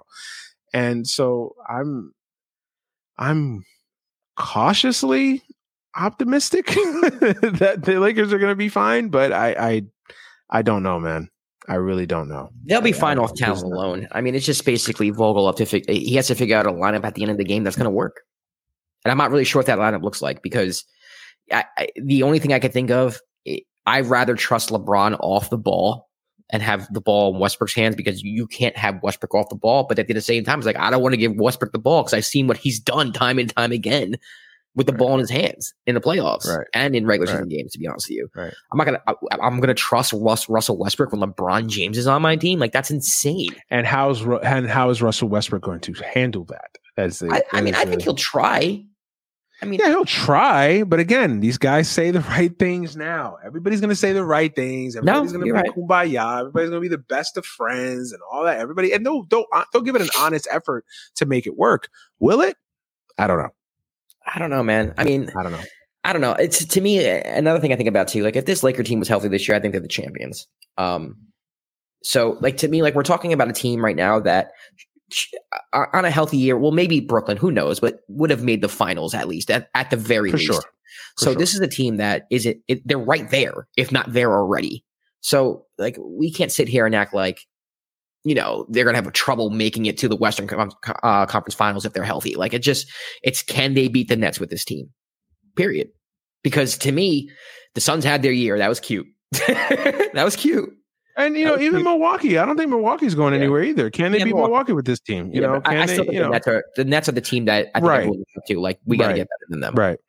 So, yeah, listen, it's going to be, as podcasters, it's going to be fun to dissect all year for sure. Oh, hell yeah. It's great for us, media people. Hell yeah. It's going to be great for us. But, is this something that is it going to work? That's the main thing. Is this something that's going to work? And is this something that we're going to look back on and say, okay, this was a perfect thing. This is a perfect fit. They fit seamlessly in. Someone's going to have to take, and that's another thing too. Can we start with LeBron was able to play with Dwayne Wade and that was no problem. LeBron was able to play with Kyrie. That was no problem. First of all, it was problems. There were problems. Number one. Number two, the thing that people don't bring up when they bring up specifically Dwayne Wade, somebody had to sacrifice, and that was Chris Bosh. Look at what happened to Chris Bosh. They made Chris Bosh into a spot-up three-point shooter. Look at what happened in Cleveland. They basically ruined Kevin Love's career and made him a spot-up shooter. Is that what's going to happen with Anthony Davis? Like, and reputation. Someone had to sacrifice. Someone's role changed. People don't bring that up when they discuss like, oh, LeBron's fit with Kyrie or LeBron's fit with Dwayne Wade. Somebody was able to shift and had to change. And is that going to be the case on this team? Yeah, it has to be. And if it's Anthony Davis, then it's criminal. Absolutely. Like the team should be tested. Vogel should be thrown in jail if he's the one that decides to make Anthony Davis sacrifice his role. It should be Westbrook. Westbrook should be coming into the situation like, okay, I need to fit in somehow. But that's the thing. I don't know how you do that. He's not a good enough offensive shooter. He doesn't have that consistent mid-range where you say, okay, yeah, I know that the statistics say he shot better from three this year than KCP. I know that, but be honest, who do you trust? Yeah. Russ is interesting. He's like he's a big piece of the puzzle. He's a big puzzle piece, but he has a bunch of like different things sticking out. So in order to make things work, you need a lot of different pieces. And listen, I've always said this about Russell Westbrook. There are times Russell Westbrook is the ultimate love-hate player. You love the effort. You love the energy. This is a guy that plays his ass off each and every night. Russell Westbrook's a guy that's going to go out there. He's going to give you 150%. Russell Westbrook's a guy that on a back-to-back 3 nights in a row, Oklahoma City's in town. He's going to go out there. He's going to play 40 minutes. He's going to give you 25 points, 10 rebounds, 10 assists. And you love about him. You love that about him. In an era where you don't get that a lot, he's going to play his ass off and he's going to give you an honest, professional effort each and every night. He's going to be a warrior on the court.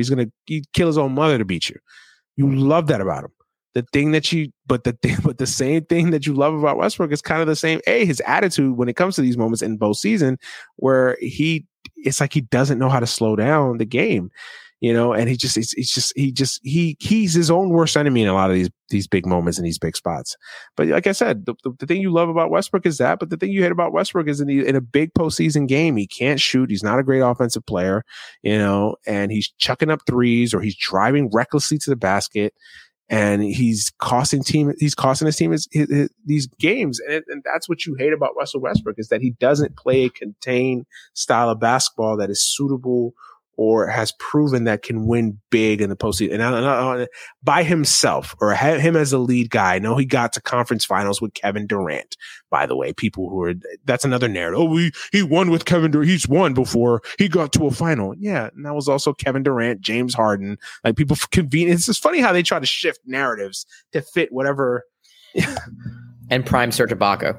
People forget who was dirty him. Yeah. Right. Used to leap out of the gym. Like, stop it. Like, stop, people. Like, listen, it's okay to admit that Russell Westbrook has some serious holes in his game. Like, that's not taking anything away from his accomplishments. That's not taking anything away from the triple doubles. That's not doing anything. It's just saying, like, yo, this is not a perfect player. Bro, he's not a perfect player. Russell Westbrook fans are the alt-right of the NBA. The alt-right of the NBA. They're the fucking alt-right, bro. I'm sorry. Oh my God. Listen. Goodness.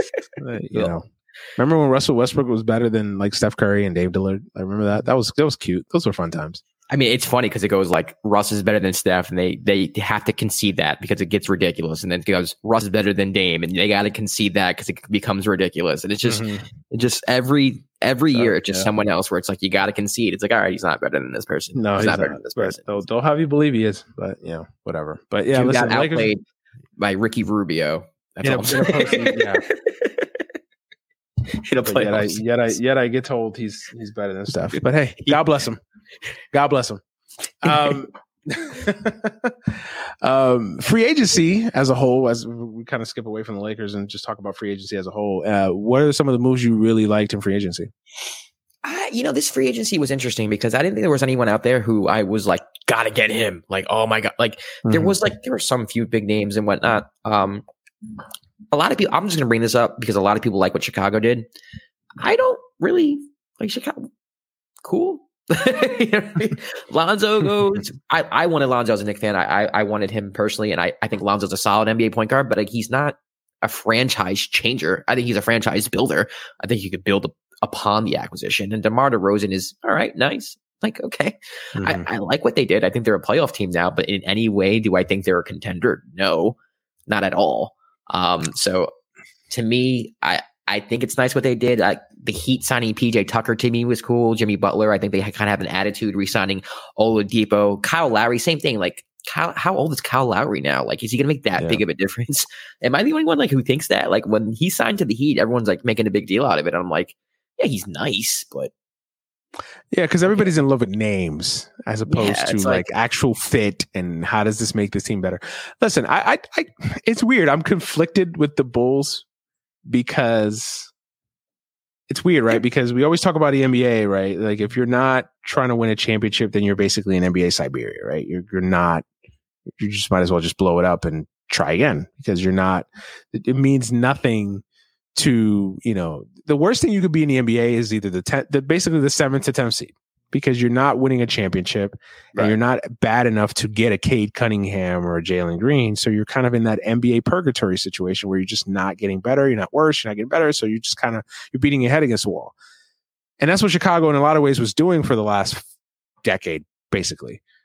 But we also are sports fans, and we always kill franchises for not going out there trying to get better, build upon the pieces that they have and trying to get better. So that's why I'm a little bit conflicted with Chicago. I think Chicago's better. I do think they're better. I think they've improved. I like what they did. I first of all, you know what I like what they did, because they didn't just get, aside from DeRozan, which is a veteran, they got young pieces that you could build upon and continue to add pieces to. You have Caruso, who I thought that was a hell of a signing by them. That was a good pickup. Help them a lot. Yeah. Imagine that backcourt defense with Caruso and Lonzo. My God. I mean, as a Laker fan, I saw what that could have been, and that's going to be legit. Then obviously you still got Levine there. You still got Vucevic there, two really good players. And then you add Lonzo and Caruso. And then of course you add DeRozan. I like what Chicago did. Listen, I don't have delusions or grandeur. I don't think this is, I don't think if you're a Chicago Bulls fan, you should be printing finals tickets right now. No, absolutely not. I think Chicago's a good, solid team. You know what? They can be a Knicks team. Yeah. I think 47 games. Second round is their ceiling, if I'm being honest with you. I mean, I honestly don't expect them to make it out of the first round. To me, they're not better than the Nets. They're not better than the Bucks. They're not better than the Sixers still. Right. I still have hope in the Sixers. With Ben Simmons gone, that team's going to run through Embiid, so I still think they're going to be okay. The Hawks just made the Eastern Conference Finals. I'm not ready to put the Bulls over the Hawks. So that's 4 teams right there. Then I'm thinking about it, and I'm like, all right, DeRozan, Levine, Lonzo, Vucevic. Like, how is this offense going to work? Because that lineup specifically, even though Lonzo is a good defensive player, that lineup specifically isn't a good defensive lineup. No. So it's like, you got to score points. So how are they going to share the basketball? You do have a point guard in Lonzo who's willing to give the ball up and distribute the rock. But at the same time, Levine's used to having the ball in his hands. DeRozan plays better with the ball in his hands. Vucevic can kind of play off the ball, but someone's going to have to sacrifice there. I didn't get the DeRozan acquisition. The DeRozan acquisition kind of felt like signing a name for the sake of signing a name. Yeah, I didn't understand that move, honestly. Like, I think it's a good pickup. I mean, DeMar DeRozan is still a really good player. Yeah. So to me, I think everyone's praising the move just because the talent's there on the roster. But when I think about it, how it's going to work, to me, it's like, I don't know. Like, it's there. We'll see what happens. But like I said, like that starting lineup and that lineup they're probably going to end with is not particularly good defensively. And outside of Lonzo, who's going to play off the ball? Levine, he's used to having the ball in his hands. Vucevic is used to being a first option. DeRozan needs the ball in his. It's kind of like, all right, well, you're definitely going to score some points, but is everybody going to be happy? And how are you going to score those points? Is it going to be efficient? So for me, the Bulls have a lot of question marks. Obviously, they're better. I think they make the playoffs. I'm not saying they're a bad team, but this idea that the Bulls are like going to be this team that you need to look out for, to me, is kind of ridiculous. I think they're solid. They're cool. They're like a cool 5, 6, 7 seed. No, I agree with you. I would say I agree with your point in theory. Like, are the Bulls a championship team? No. And that's kind of the danger of Twitter and just what the world we live in now, where, any move with a name, this is the greatest move ever, right? Or this is the worst move ever, right? That's just the level of the news cycle that we live in. I think that when you kind of step back and kind of take that approach of like, okay, let's look at how this actually fits from a basketball perspective, chemistry perspective, and all that. Yeah, I'm higher on the Bulls than you are. Listen, by no means am I saying they're a championship team. By no means am I saying they're even a conference finals teams. Not much less. But I think they're better. I think they're much improved. They have some young pieces there that I like. I think that they're a solid team. They've gotten better. And that's right now. If you're a Bulls fan, you should be excited. Your team is better. Your team is competitive. That's it. Don't start printing up finals tickets. Don't start, basically saying, we want Giannis in the Buck. Like, slow down. Just build off. They're not in the upper echelon of Eastern Conference teams. That's the only point that I was making. I saw a lot of overreactions on Twitter where it was just kind of like printing out playoff tickets to the Eastern Conference Finals. I'm like, relax. Listen, ceiling the second round, probably out in the first. Yeah. The way you feel about the Bulls is kind of how I feel about the Heat, though, which is crazy. Like, everybody's telling me the Heats did this great stuff, and I'm just like, okay. It's weird, right? Because like, yes, on paper they're better on paper, but I would also say they're older, a lot older, and that's still is that it's weird. Like, I feel like if this was 1999, I would love this fucking Heat team. Like, it's like a gritty, physically just imposing, dominating. Like, this is like, I would love this fucking Heat team if this was 1999 or 1997, NBA basketball.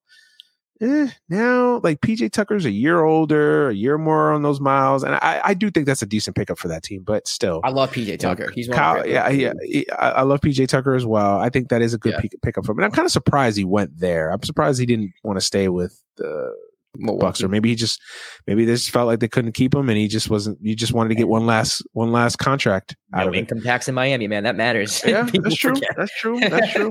Maybe it was just as simple as that. Yeah. But I like the PJ Tucker signing. The Kyle Lowry thing. Kyle Lowry. I mean, listen, I like the guy too, but he's 36. He's 35, right? Kyle Lowry's 30. He's old in NBA years. Yeah. Can he still be a very good, effective player? Yes, but still, it's Kyle Lowry in his mid 30s. The Victor Oladipo thing, I didn't understand that re-signing. I was just like, okay, we're still doing this again. Victor Oladipo, you just can't count on. Do we know right now what Victor Oladipo is going to look like next year? I don't. Do you? That's why they have him on a 1-year deal. I mean, my assumption is that they sign him for 1 year. If he doesn't look good, or they could probably trade him at the deadline to someone. I don't know. But that's another thing. Like, you sign Lowry, but then you have Oladipo there, so it's like, who's going to get those minutes? You have Jimmy Butler in the backcourt already, so who's going to get those minutes? Right. I guess the thing I don't like about the Miami thing is just like, are they basically admitting that the young pieces that helped them get to the finals, last year, or 2 years ago now, almost, those young pieces are kind of being shifted to the side now? I mean, I know they re-signed Tyler Hero. Boy, that the star faded fast. Tyler Kendrick Hero. Nunn's gone. Kendrick Nunn is gone. I mean, he's not the young one, but he's a young one. Yeah, but I get what you're saying. Yeah, Duncan Robinson's the only one that seems like it's going to crack the rotation there. Right, and if I would have had that poll, if we would have had a straw poll, just last summer, and who's the guy you build long term with, I think a lot of people would have said Tyler Hero or even Kendrick Nunn. I think you would have had some people even give you Duncan Robinson. I think people felt like he was a shooter, so most people were just like, you can find shooting. But yeah, he stayed, and Tyler Hero. I mean, where does Tyler Hero even fit on? And listen, he's not I don't care about Tyler Hero. I'm just saying, like that's what I found interesting about that is like them basically saying that that infusion of youth that they had is essentially kind of, it's done. We want to win a championship. So, which I get. I don't know. I look at that team and I'm like, are they better than the Nets? No. Are they better than the Bucks? No. Honestly, if the Celtics are healthy, I like the Celtics roster. I didn't even mention the Celtics when I was listening to Eastern Conference teams. That's another team that everybody is killing the Celtics, right? That'll be fine. Everybody. I think the Celtics are a team. I think they're just chilling. I think they're just like, look, we're just going to have a quiet offseason. Yep. We're going to let our guys get healthy, get rested. I think having a quiet offseason, not having the specter of Ainge, and is he going to make a move, not make a move? Is he going to trade a pick, not make a trick? It's quiet, new coach, new system. Stevens is upstairs. Tatum, this is your team. This is your franchise. Jaylen Brown, this is your team. This is your franchise. They got Marcus Smart there who could shift right on into the point guard position. They've got some young pieces in Robert Williams, and you don't have to try to force that Kemba fit anymore. Like, that's gone. Don't have to try to force it anymore. I think they'll make some small additions. I think if I was Dennis Schroeder, I'd go there. I don't know if they want him there. But. Well, apparently they're negotiating with him. I think they're trying to get him on a 1 year or 1 year and an option type of thing. Apparently, So yeah, if I'm Dennis Schroeder, I'd go there, and I should think that would be I like Schroeder. I think everybody's killing Schroeder. I like Schroeder as a player. I know that Schroeder he's not a superstar, but on the Celtics, if he's your fourth option off the bench, he's perfect off the bench. He's perfect. He's a spark plug point guard. He's a guy that comes in. He's a 6 man of the year type of guy. That's all you need him to do. And honestly, it was just one game. Game 5 ruined everything. If he wasn't so bad in Game 5 of that series, he would be signed already to something close to what he wanted. Dennis Schroeder is not the reason that we lost that series. No, he's not. And even if he played well, it wouldn't have made a difference because we didn't have AD and LeBron was disinterested. I know that's a hot take, but LeBron was disinterested. Anyway, sorry, he had an ankle injury. Sorry about that. He was trying to promote Space Jam, but yeah, listen, I think that the Celtics are still a team that I think the Celtics are still a team that has a shot in the East, man. I agree. Like, I don't think everybody is writing that team off. I think losing Evan Fournier because he played well for them. I thought that was a loss for them. I think they need to replace him.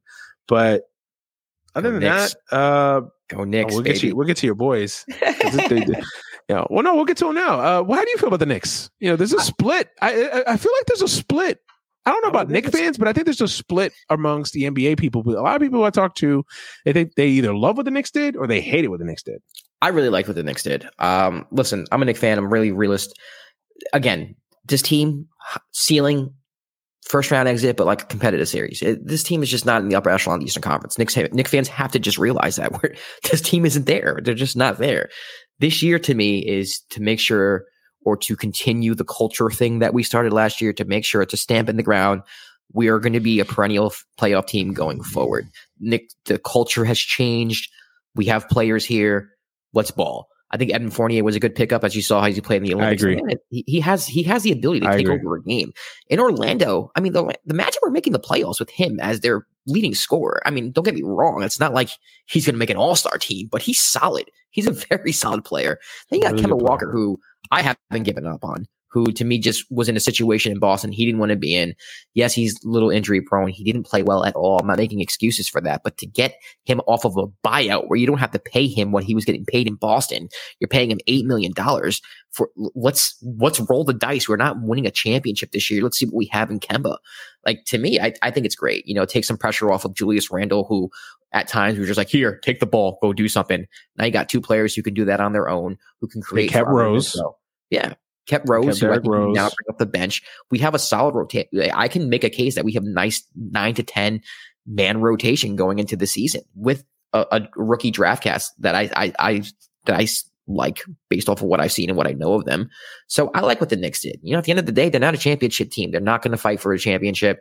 As long as they can put forth the effort they put last year, make the playoffs, and I can see improvements where, once the Nets and that trio break up and the Bucks get older or whatever, like we can kind of compete and move our way up here and there. I'm satisfied. So, and I think they're going to do that. So I'm happy. I'm happy with their offseason.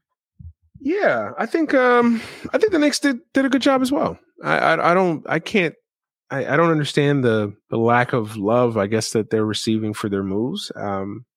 And that's not everybody. There's some people that I know and trust that were kind of on the Knicks moves. What were they going to do? There was no free agent on the market aside from Kawhi Leonard, who wasn't going to sign anywhere outside of Los Angeles that could have changed your franchise. There's not a single player. Maybe Chris Paul, but outside of that, like, what are you going to do? Why do you want Chris Paul? He's 39. I love Chris Paul. I'm one of the biggest Chris Paul fans, but like, I don't want Chris Paul. Like, we're a young team that is developing, that is going to have our moment if we play our cards right. Let's just continue to go that way. I think a lot of Knicks fans wanted Lonzo.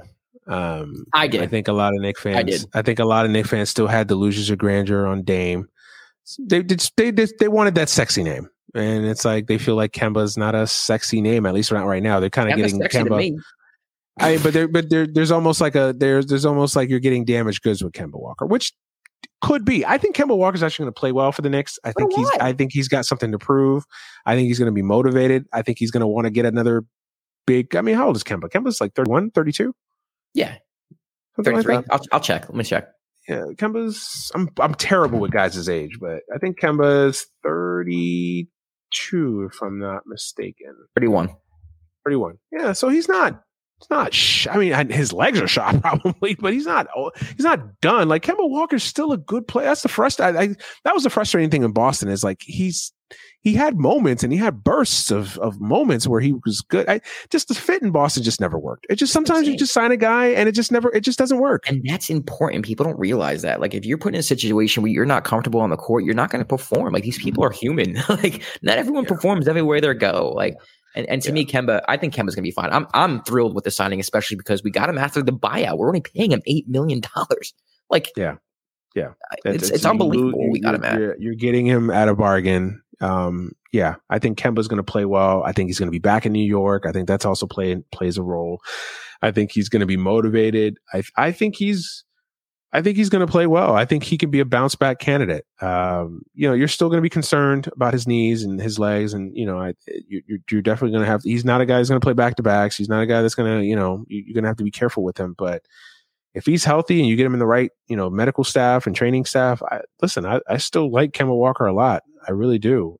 So I like that signing for the Knicks. I thought that was a solid, smart pickup. And like you said, they're not paying him anything. So you're literally, it's not a risk for you at all for any reason. And then I like the Randall extension. You have somebody, you have a face, you have somebody to build around. He's the guy, shaved off a couple $1 million off the deal too. Like, lock him up early. Yeah.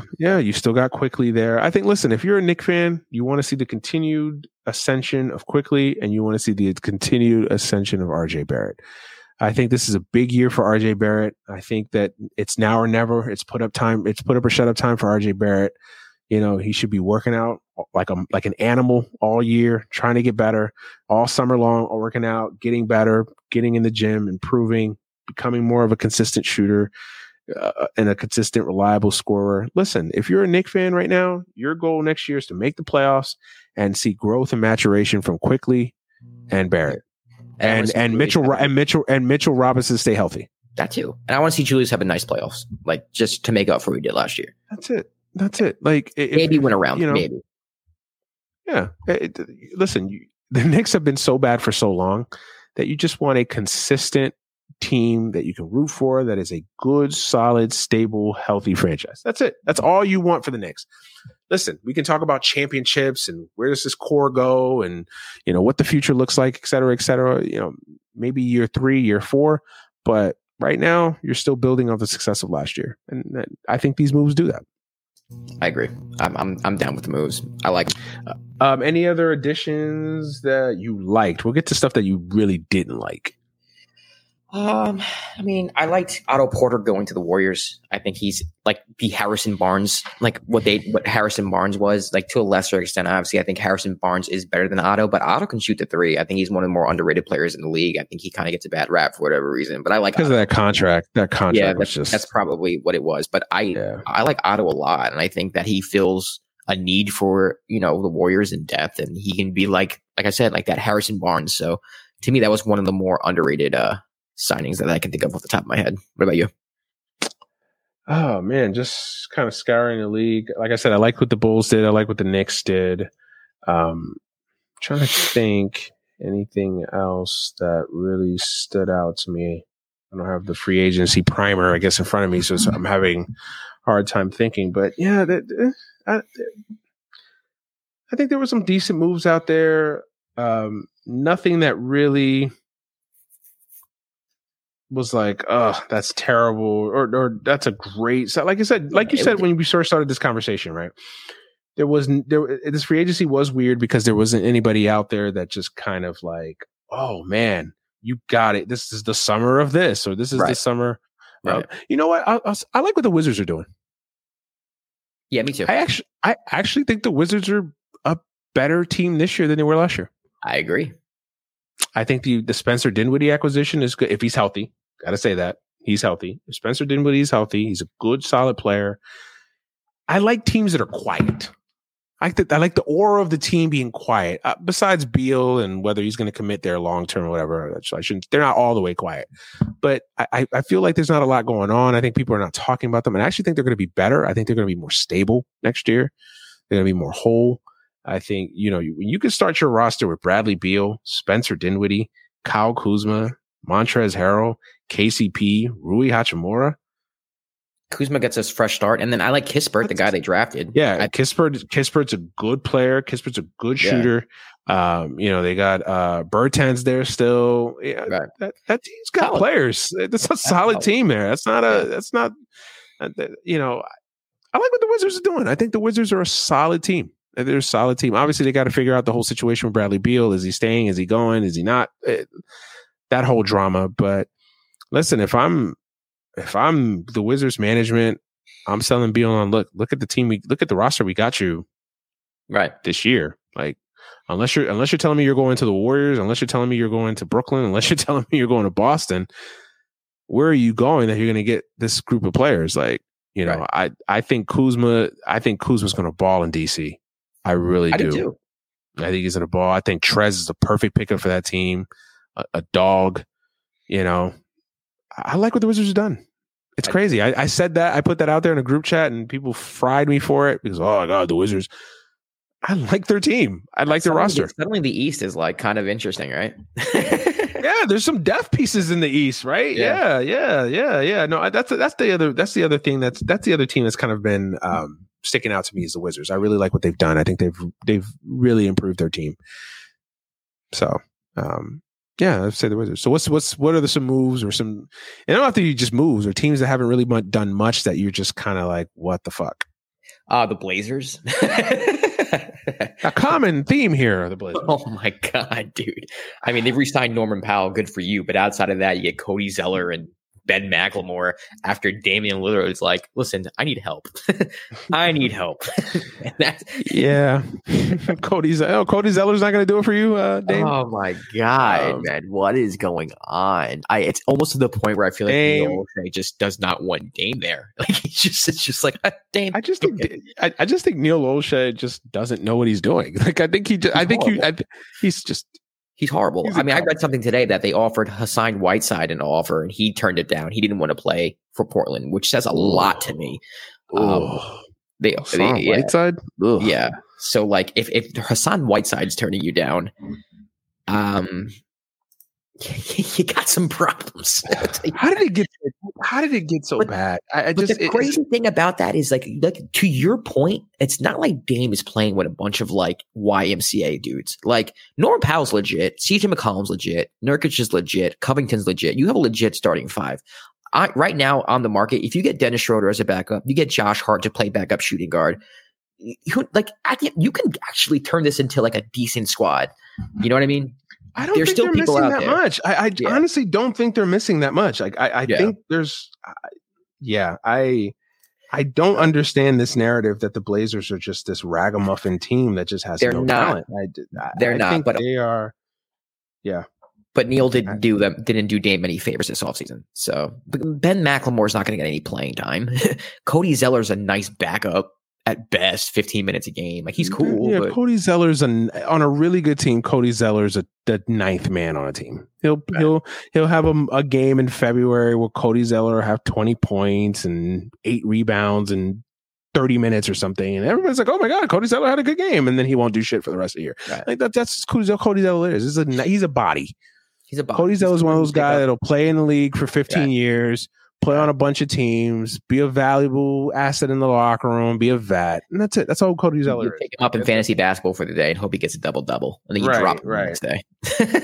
That's Cody Zeller. That's it. That is all. That is all Cody Zeller is.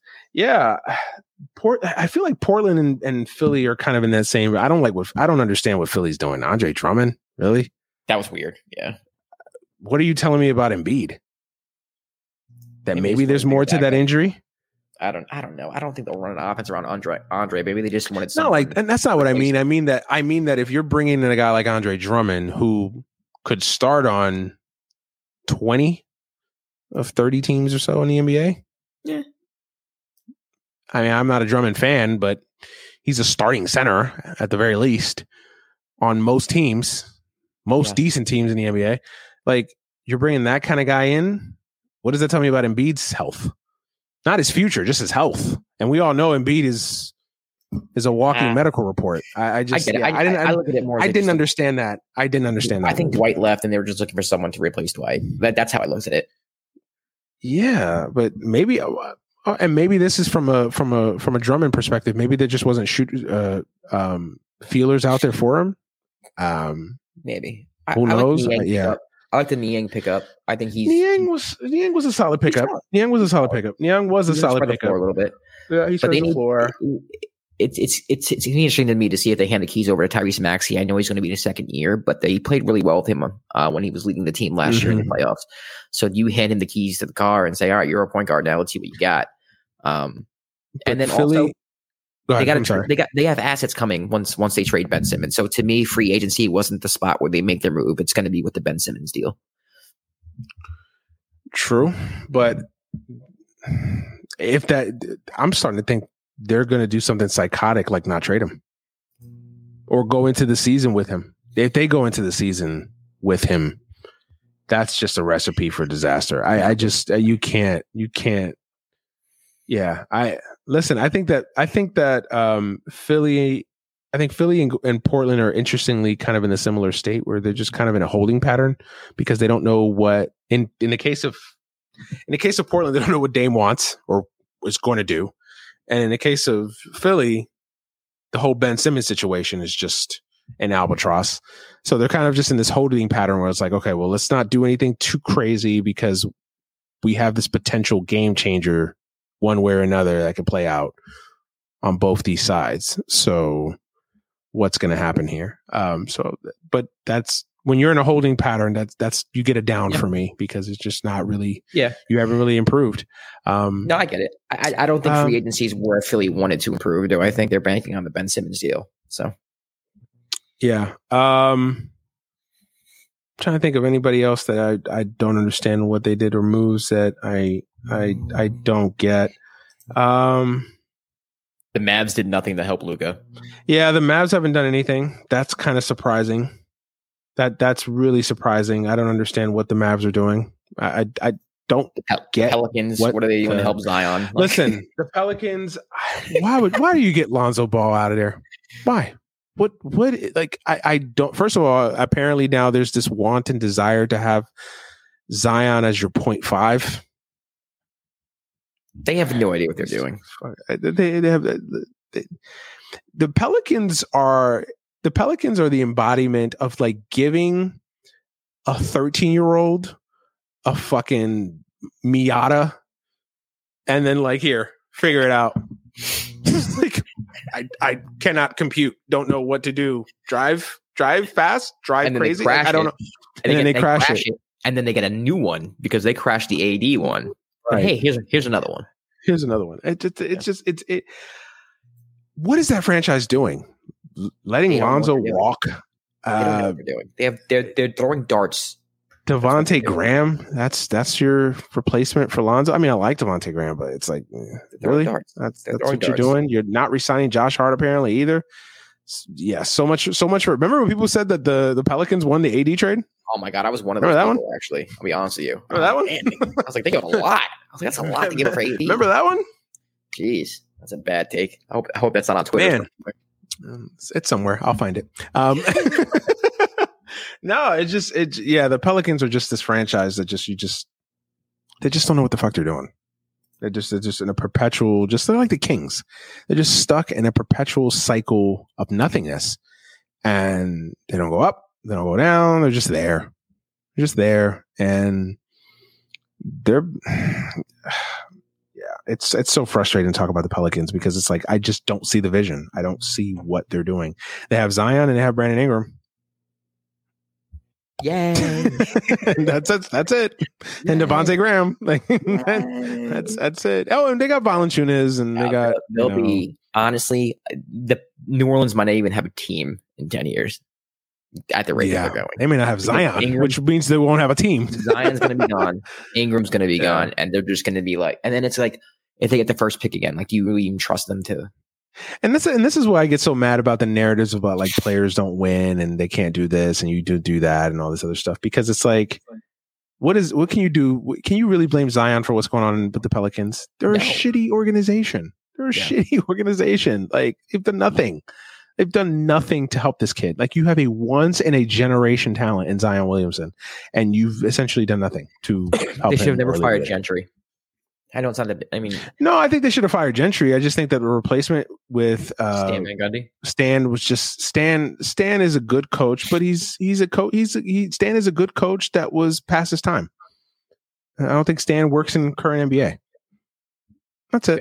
Fair. It's just, if this was 1990, if this was 2002 and Stan Van Gundy's available, of course you run at the opportunity to get a Stan Van Gundy, but he just doesn't fit in today's NBA. I don't think so.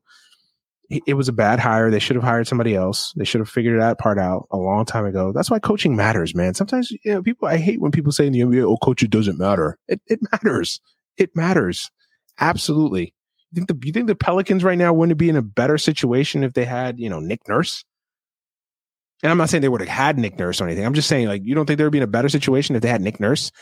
Or if they had, Coach Bud. I know everybody wants to throw darts at Coach Bud, but, Coach Bud would be Phil Jackson in New Orleans compared to what they've had. So sometimes, coaching matters. Coaching matters. So, yeah, I don't understand what the Pelicans are doing. I'm surprised at the Mavericks. They've really done nothing. I can't think of anything of note that they've done besides Jason Kidd. I can't think of anything major that they've done. I'm surprised they haven't added anybody of any real value. Nothing. They re-signed Tim Hardaway Jr. Nice. Good. I like Tim Hardaway Jr. and he fits and he plays well with Luka, but he shouldn't be your number 2. Hey, they're stubborn, man. You know what they've done? They feel, I stand corrected. They feel like they've done a lot. They got Carlisle out of there. Now it's Luka's franchise. It's his team. He's got Jason Kidd there, and that's what they've done. They've improved. KP. Oh, that's going to make KP better. Remember, that's going to make KP better. That's what's going to happen. You got Jason Kidd there, and as long as he's not giving advice on spousal issues, Jason Kidd will be fine. Because we saw how that worked out in Brooklyn and Milwaukee. Jason Kidd, that was a great hire. Can we stop making Jason Kidd a thing when it comes to coaching? Like, can we stop that? I don't know how this man continues to get opportunities because he's Jason Kidd. That's why. It doesn't make sense. That's because he's Jason Kidd. I don't care. Jason Kidd has all these coaching opportunities and big. It's not like Jason Kidd's coaching, the Charlotte Bobcats. No, like he's had big time coaching opportunities. Yeah, the Brooklyn Nets, Aaron Williams, and he's fumbled all of them. Giannis. But Patrick Ewing, you mean to tell me Patrick Ewing can't get a coaching job? Yeah, he has blackmail on Adam Silver. I'm freaking convinced. Patrick Ewing, like no one in the NBA has called Patrick Ewing to give him a job. Literally, you can't. You mean to tell me that Patrick Ewing can't coach? Just give him a shot. Something. Yeah, I don't get it. Yeah, Mavericks, Pelicans. I don't think the Jazz have done a lot either. The Jazz re-signed Mike Conley. They're running it back. Oh, they also signed who they signed? I thought it was a good signing actually. Man, who they signed? I forgot. They signed somebody. I'm forgetting about it too now. They signed somebody. I'm trying to think. I'm trying to scour Bleacher amongst their. It wasn't Whiteside. They signed Whiteside, but it wasn't Whiteside. They signed Whiteside, but that wasn't it. Rudy Gay. Rudy Gay, I like off the bench, who's someone who can create his own shot. I don't like Rudy Gay on a lot of teams, but I like Rudy Gay on this team because they need someone outside of Donovan Mitchell to kind of like go get a bucket. That was okay. Yeah, it was okay. It doesn't move the needle for me, but it was okay. It was fine. You like what Milwaukee's done? Yeah, I mean they're the champions. I don't like the fact they lost PJ Tucker. Trading for Grayson Allen's kind of interesting because to me they don't really need anyone on the perimeter like that. Especially with that's a boomer bust pickup. I actually think that's like Grayson. I think Grayson's turned into a nice pro. I just don't know like where he's going to get playing time. You got Drew there, and then DiVincenzo's coming back. You got Pat Connaughton in the back. So like, where is he really going to fit? I think they probably view him as a higher level Pat Connaughton. I think Pat's better. George Hill, Rodney Hood, solid pros. Veteran. I actually like that Rodney. If he's healthy, I like Rodney Hill. He's never healthy. Never healthy. He was the third best player on that Portland team a couple years ago before he got hurt. There was a Rodney Hood game where he literally beat the Denver Nuggets by himself. Listen, he's a good player. He's just never healthy. He's all right. Listen, I'm partisan to Duke fans. They're Duke guys, but no, Rodney Hood is a good solid player. He's just can't stay healthy. That's part of greatness is staying on the court. Yeah. So yeah, no, I like what Milwaukee's done. I think they've made quiet, underrated. I mean, they re-signed Portis, which is important, and I think they probably feel like everything PJ gives us Bobby Portis can give us too. He's not as good defensively, but he gives us that toughness and that physicality, that dog, and he's younger, so I think they kind of feel like they're okay there. And then obviously adding Grayson Allen and George Hill, I think it improves that bench. And then of course they're getting Dante DiVincenzo back too. So I think Milwaukee's set up pretty well here. I really do. I think Milwaukee's going to be okay. Are you know who I'd be higher on Milwaukee? Who do you think Lou Williams is going to sign with? He re-signed with Atlanta. Did he re-sign with Atlanta? Okay, I missed that one. My bad. Okay, I missed that one. He can't leave Magic City, bro. Come on.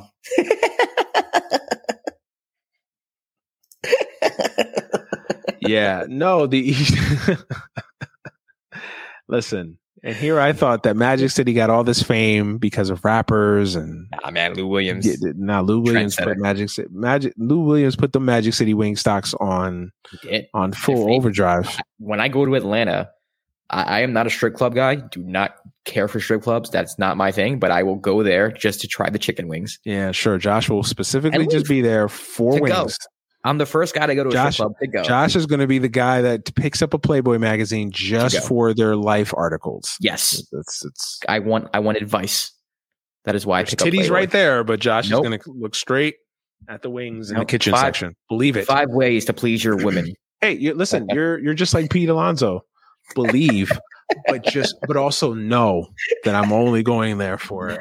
That's it. I'm only going to Magic City for the chicken wings. That's it. To go. I'm calling in to go.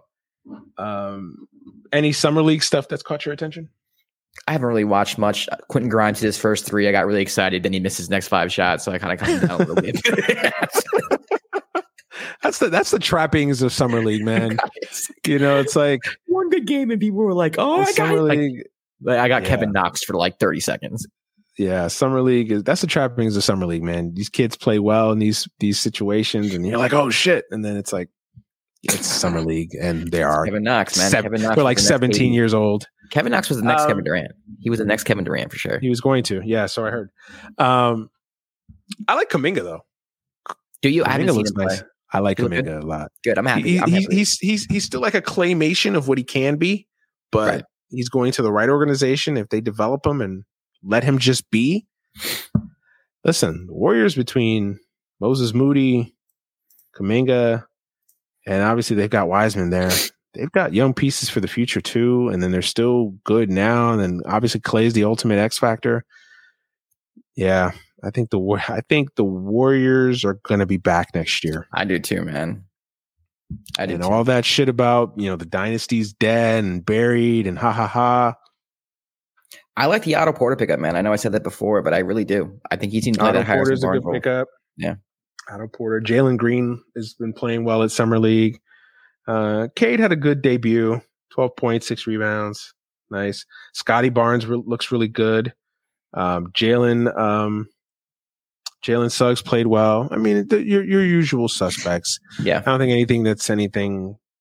you've seen anything like, oh my God, from Summer League that is really kind of like, there's no Kyle Kuzma's just coming out of nowhere to just completely taking over Summer League. So, LiAngelo Ball, 16 points. LiAngelo played well. That was something. So, yeah. All right, let's move on to our last big topic of the day. Well, I was going to talk about Cuomo, but I just don't have any energy to talk about that. Just one thing about Cuomo. Please just get him out of office. Can we please just get him out of office? Josh, he only touches people because he's Italian. Come on. I cannot. Stop it. It is embarrassing as a Josh, New Yorker. I'm going to cut you off, Josh. I'm going to cut you off. Okay. Because that's unfair. It's to the great listen, that is unfair. Okay. Because Governor Cuomo was an angel sent from heaven during COVID. Who are these people who think this? Who helped us get through the darkest days this country has ever faced during the lockdown last year. The way CNN built him up to be the superhero was the most annoying thing ever. This is the biggest POS. And I cannot stand him. The fact that this man won an Emmy is ridiculous. And wrote a fucking book, got $1 million book deal, as he's literally letting old people die Yes. in seniors. And that's the part that isn't even getting talked about enough. That part, that's more egregious than touch. No offense to women out there. Obviously, no, I'm just saying. People are, but he should be in jail. Yeah. This man should be in jail. I screw like not governor of New York. The man should be in jail for multiple reasons. The man, he's horrible. He's disgusting. And because of people like him, and because of politicians like him, like I have to defend myself. Like, yeah, I vote Democrat. You know what I mean? Like he's exactly what like I hate him.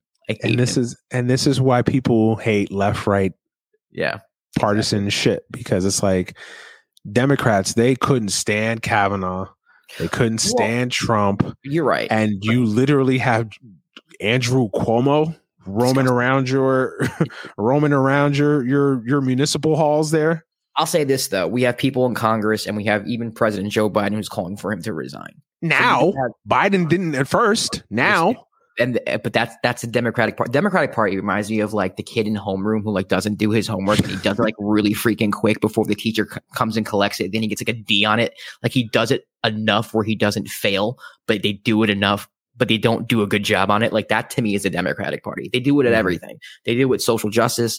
They do it with any type of law. They did it with the eviction thing we're about to talk about. It's always like at the last minute, the least you can do, they do it. That's what the Democratic Party is to me.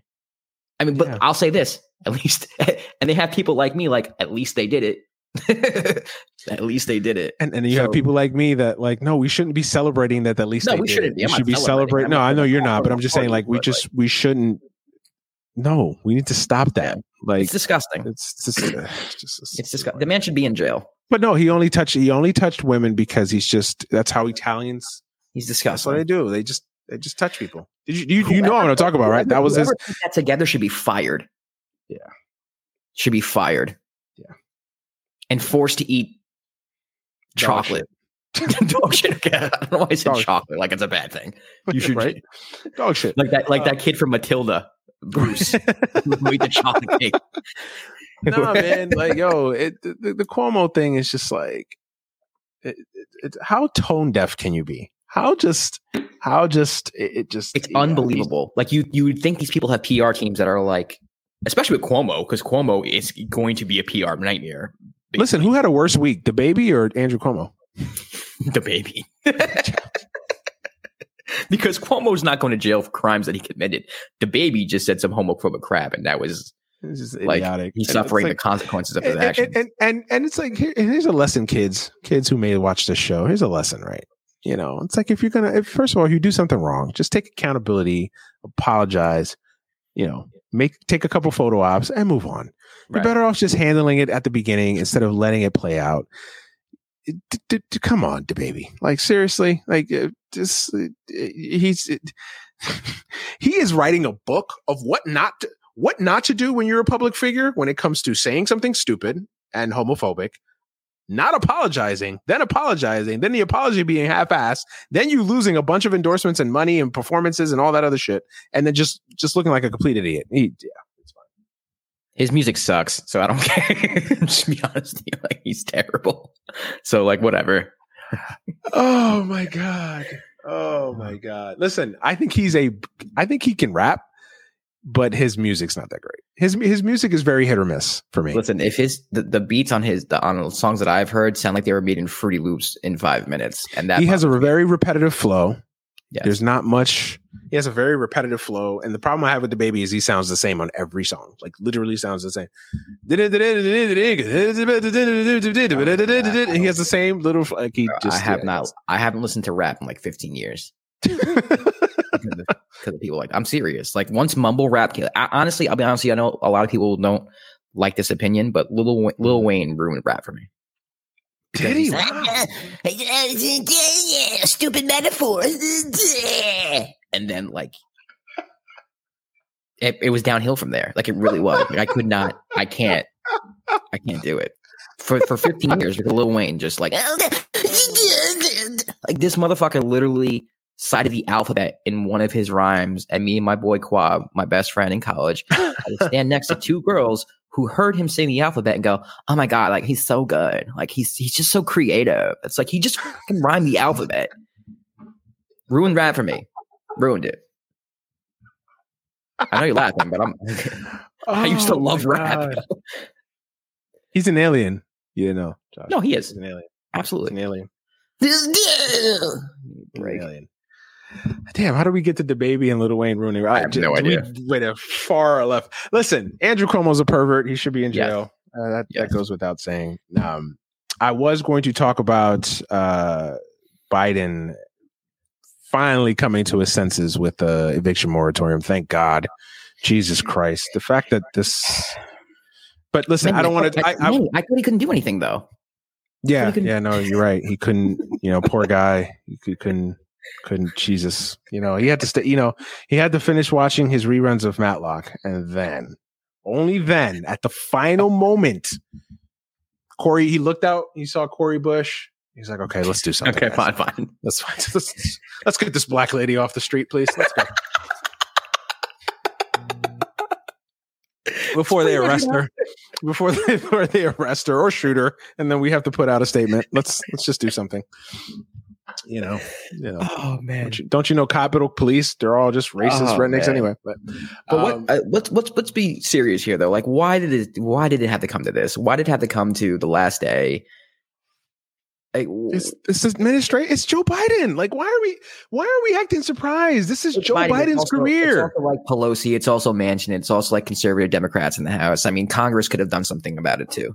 Yes, it did not even need to go to a deadline. It didn't even need to go to this point. It should have been done months ago. We're still in a pandemic.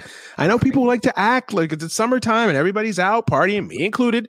Like everybody likes to act like it's over. No, we're still in a pandemic. This is still here. It hasn't gone anywhere.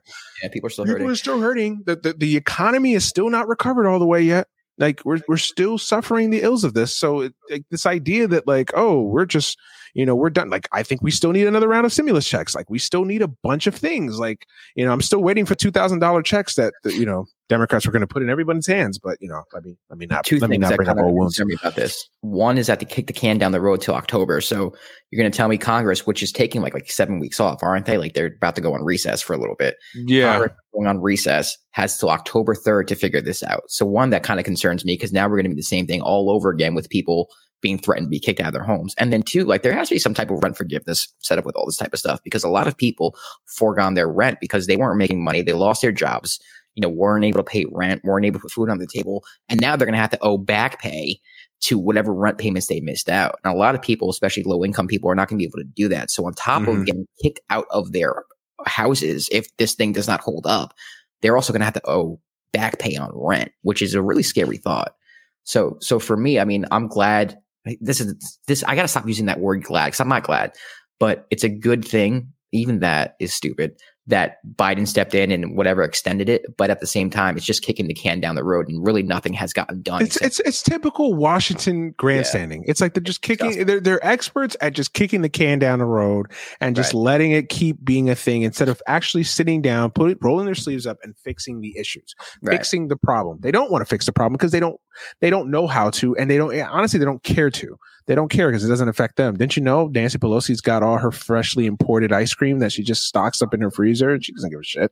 Like she's oh God, I can't stand her. I just literally, I'm sorry, this may sound crass and terrible and rude, especially in the culture and climate that we live in, but I've never met a woman that I wanted to punch more than Nancy Pelosi. I'm sorry.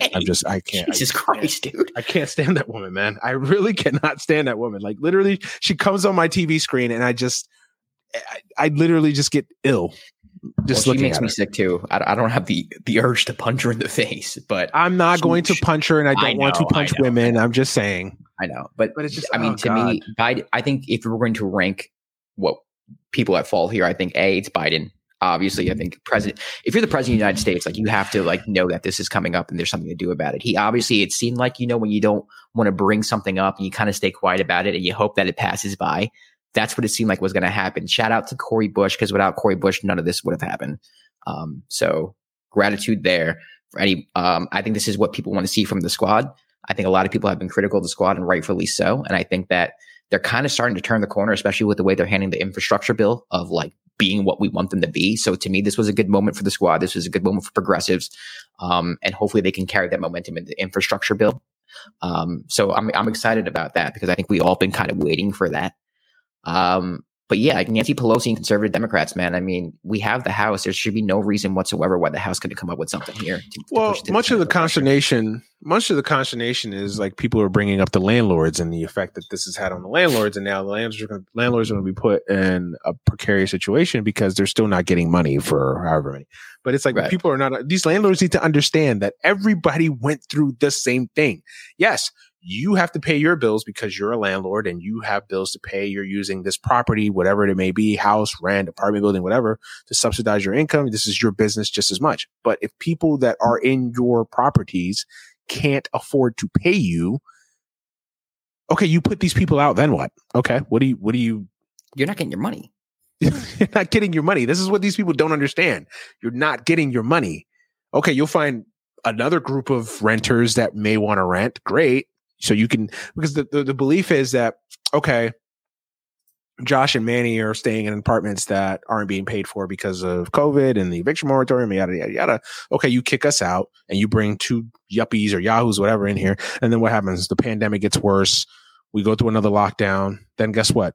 Oh, shit, we're back to the same thing all over again. Right. It's just like it doesn't.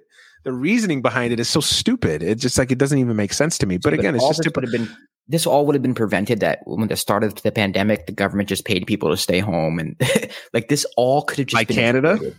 Yeah, but this all God forbid. But no, socialism is bad, Josh.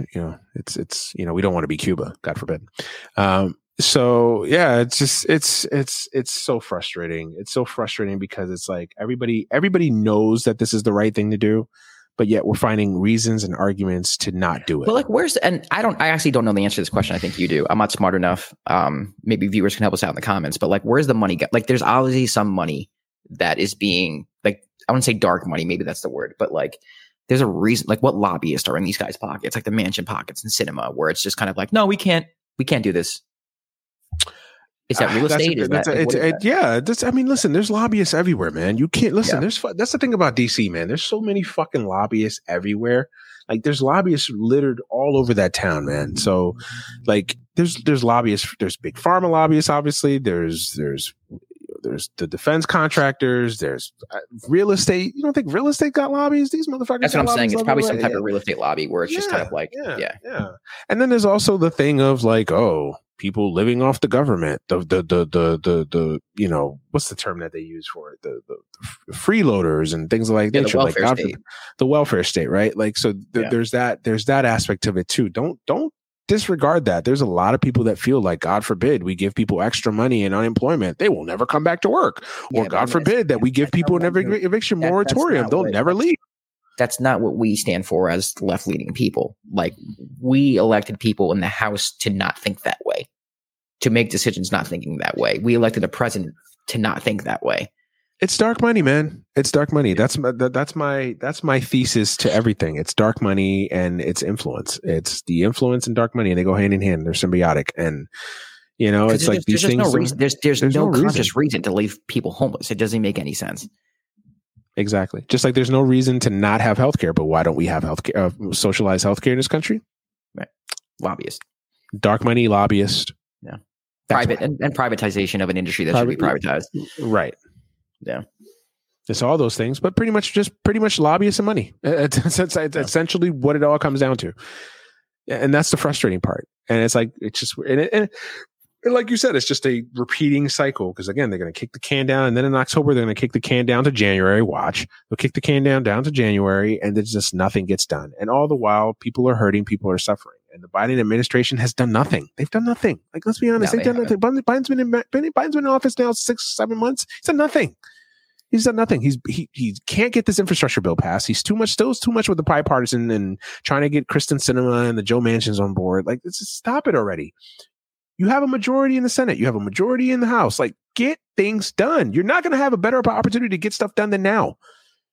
You're still quabbling, and you're still quibbling about the freaking the student loans thing. Like, you haven't even gotten that done. Like, he kicked that can down the road too. Exactly.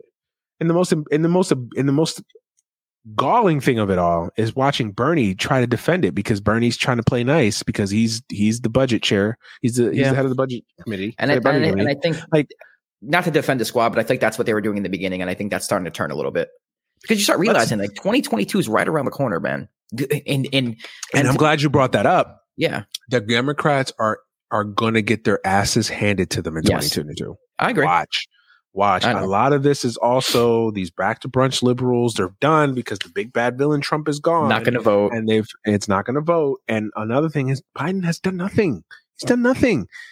He's at best stabilized, if that. I wouldn't say he did nothing. I mean, the stimulus thing was okay. I mean, the child tax credit was a big thing. The best thing he's done is the child. The best thing he's done is the child. Not to cut you off. The best thing he's done is the child tax credit in Afghanistan. In my book, child tax credit in Afghanistan. I'm not gonna give him the stimulus check because they blew that because remember 2000 all of a sudden became 1,400. Well, no, it's 40. No. Sorry, we meant 14 and 600. No. Right. That's not. No, that's I'm not with you on that. They blew that. I'm not trying to defend Biden, but like to me, it's like, yeah, you're right.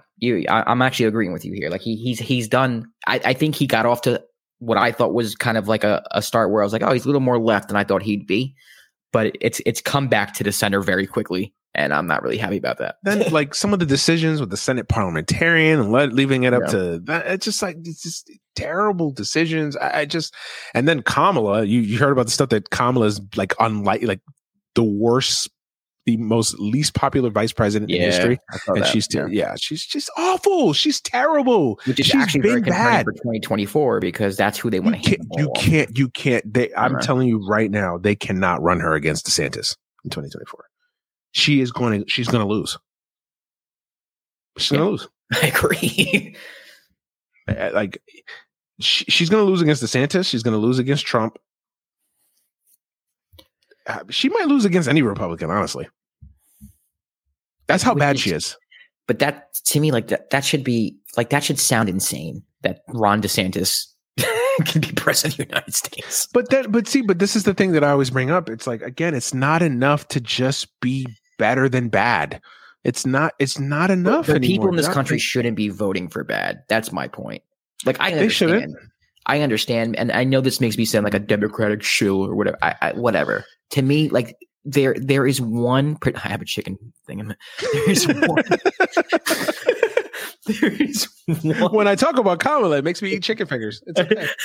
There is one party in this government that is absolutely reprehensible and on the obviously on the wrong side of history with everything, and that's the Libertarians. Oh, sorry, never mind. It's the Republican Party. I'm sorry. So, although I don't like the Democratic Party, listen, everyone listening who's new to the show, I don't like the Democratic Party. I don't. But if there's anyone who represents like, well, lesser of two evils, it has become me because to me the other option's so bad that I can't fathom how anyone with cognitive ability to follow logic votes for them.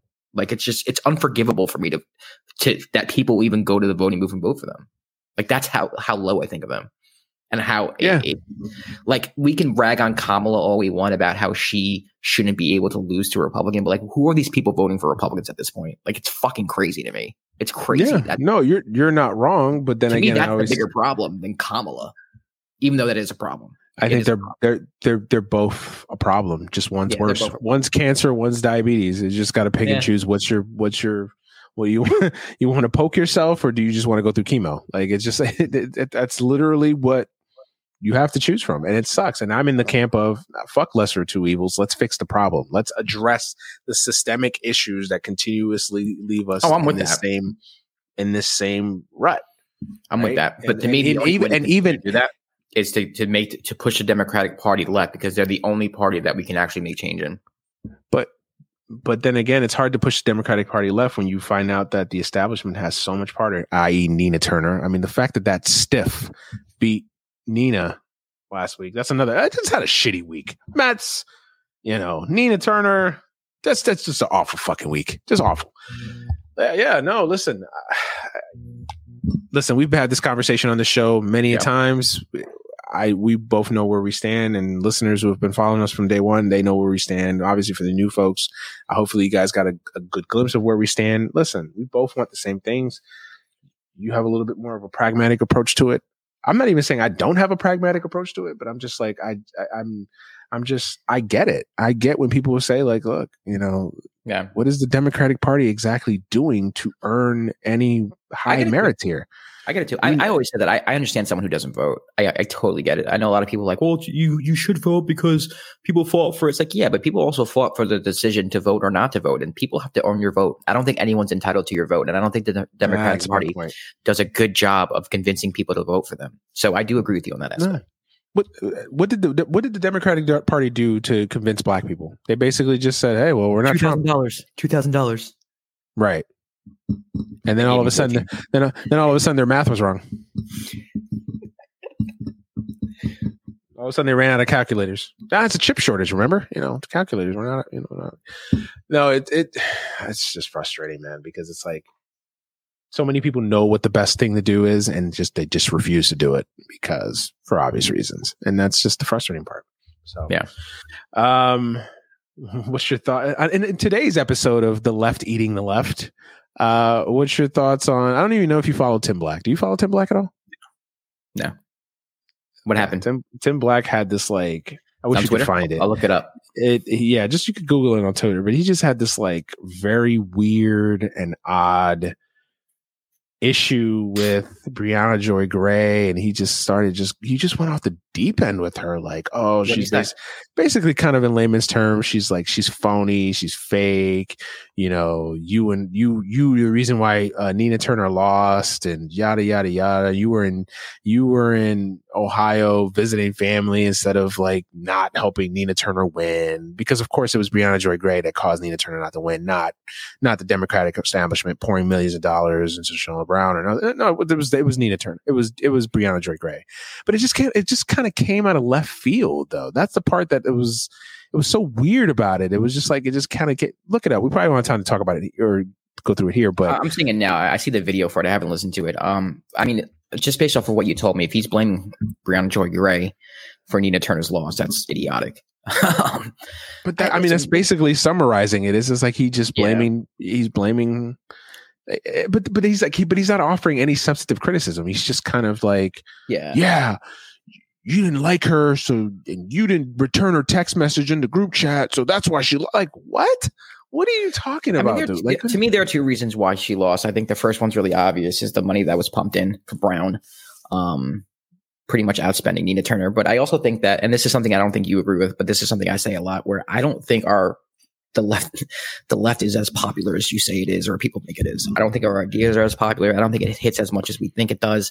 I think when people hear Medicare for all, it makes sense to us, and it's a slam dunk. But a lot of people are just like, no, I kind of like my health insurance, or I don't mind a public option, or I don't think Nina's message was, getting through to people, and I don't think the progressive message is getting through with people. But I will rebut myself and say that it doesn't surprise me that people were turned off by Nina Turner, because even though this is going to sound weird because her opponent was black, but Nina Turner gives off angry black women vibes. And I think a lot of people were turned off by that. She's scared. They scare her. She scares a lot of people. Yeah. To me, I think she's powerful. I think she's incredibly well-spoken and driven and ambitious. And I freaking love her for that. But I think a lot of people looked at that and, you know what I mean? Kind of fell back. I don't know if I want all this. She's kind of seems unhinged. She seems unhinged. Yeah. Listen, and it's a weird thing saying that because her it's black, so it's like you can't say it's racism. Not a weird thing, but racism is a complex thing. Yeah. And one of the things that really annoys me with racism is that we want to look at it from this this catch-all, right? Like all things fit into this racism box, when racism is such a multifaceted, multi-layered thing that we'd be here all day discussing the different layers and aspects of it. There's black on white racism. There's black on black racism. There's colorism. That's racism in that of itself. Like she's a dark skinned black woman, angry. She's loud, forceful. She gets her point. Yeah, exactly. A lot of people that scares a lot of white people. And I bring up the skin color aspect because these things they're valid. Like this is not a game. There's a reason why light-skinned black people seem more approachable and more palpable for certain sectors of society, and it's real. And this is what we do on this show. We keep it real. Like this is, it's real. And Do I think that was the reason? No. But I think color. No, but I think it played into a role. I think you're absolutely right. I think that there is a lot of white people. I think these back to brunch liberals that are like, we went more of the Kamala type, right? Where she's going to wear Versace suits and just be fluffy and approachable. Even though Kamala is a shitty human being and a shitty person, and she treats her staff like shit. If you read the reports, but they just find her a little bit more palpable, and her story is more palpable. Right. So I mean, to me, like that's the one thing that like I've noticed with Nina, especially being on Twitter, you kind of just realize what people are saying, and it's like, are you saying that because you don't like her message? Because her message, like she in all her tweets and everything's laid out clearly what she stands for. And I'm reading these things, and I'm like, whether you are a right populist, less populist, like Democrat, Republican, like there's no way you can't be for these certain, like these things are just like no brainer type things. Like everyone should have healthcare, housing, like right to, like I'll find something right now that I can show you, but it's just like, and then you hear her talk, and then you see people commenting on like the way she's acting, and like just using words like loud and just obnoxious, or just like coded words.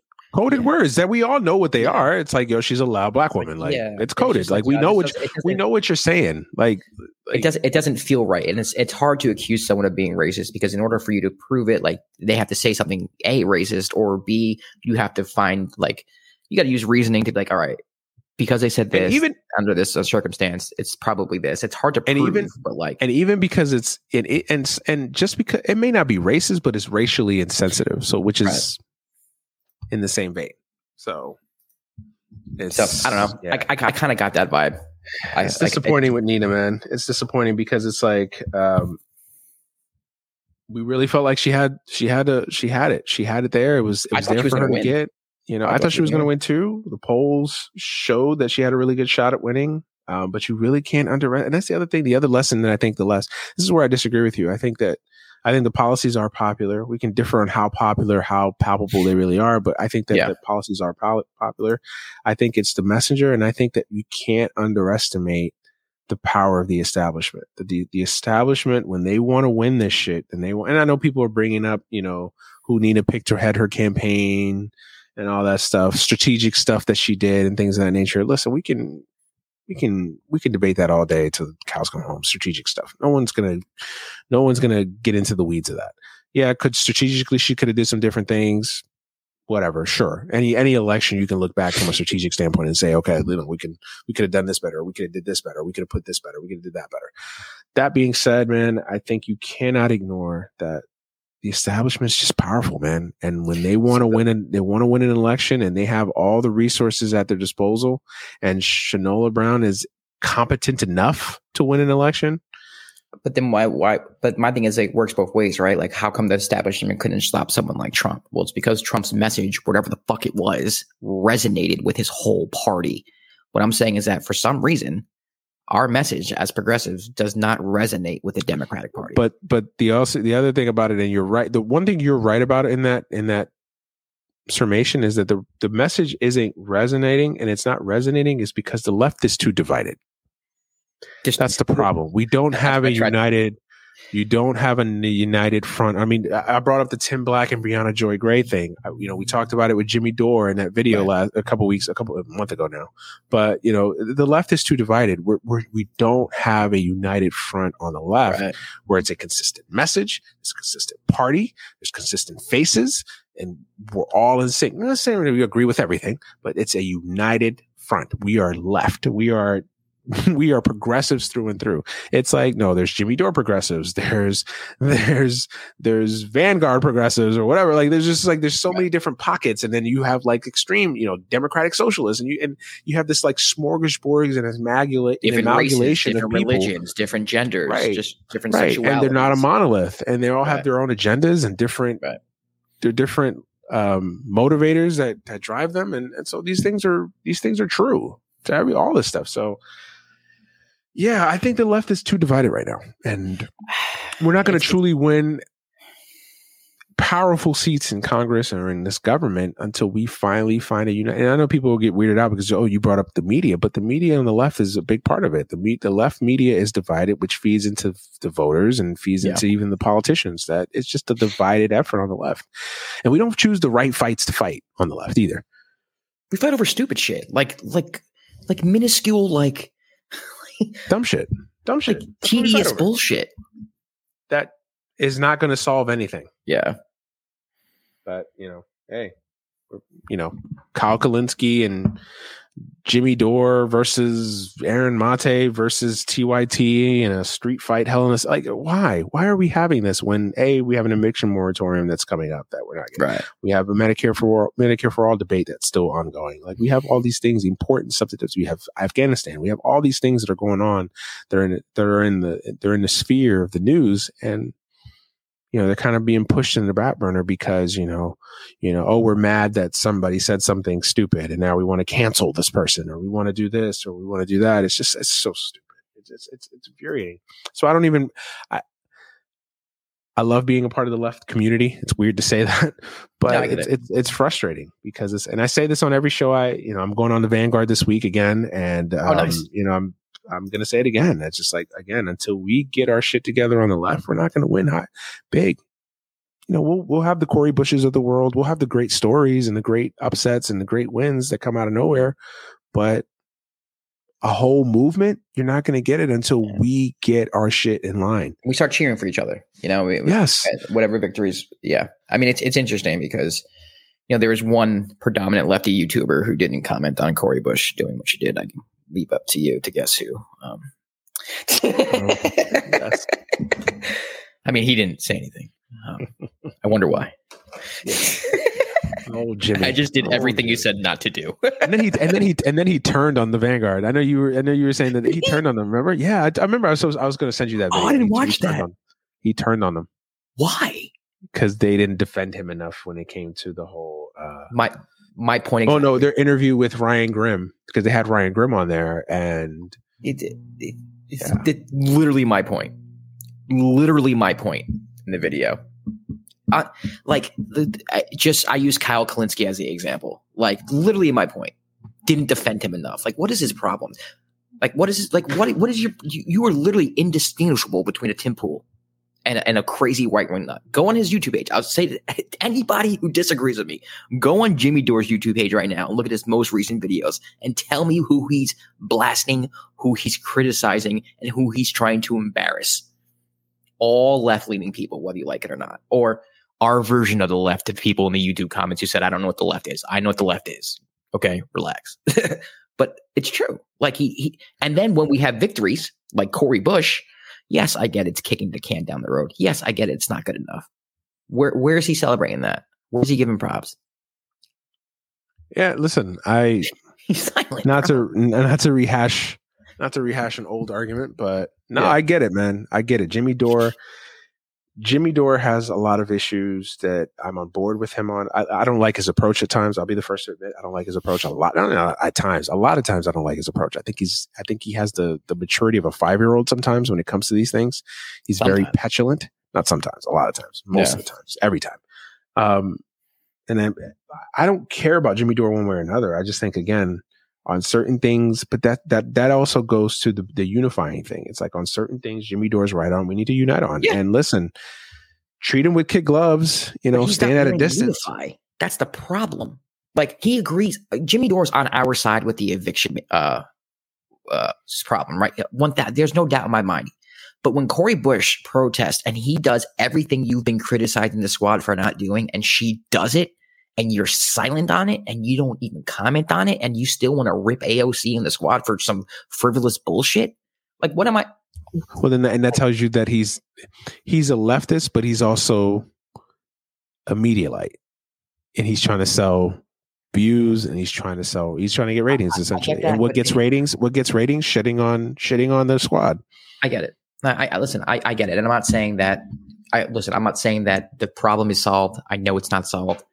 Obviously, they kick the can down the road. We can be talking in October about how Cori Bush and the squad didn't fight hard enough in October. I'm well aware of that. All I'm saying is that if you really want change to happen, when people are trying their best and when we have people in Congress trying to do things to make change, celebrate that, period, and give them props. And two things can be correct. The squad didn't do enough on Medicare for and Force to Vote, and they did enough, and they did just enough here to get this at least kick the can down the road. Two things can be accurate. And two things can be correct. And you can kill them for one thing and celebrate them for the other. You don't have the ability to multitask. Yeah. Two things can be true. You can hate the Democratic Party, and you can also say, you know what? Okay, finally they did something here. You can hate the progressive wing of the Democratic Party, and you can say, okay, this was a nice step in the right direction. You can do both. It's very possible.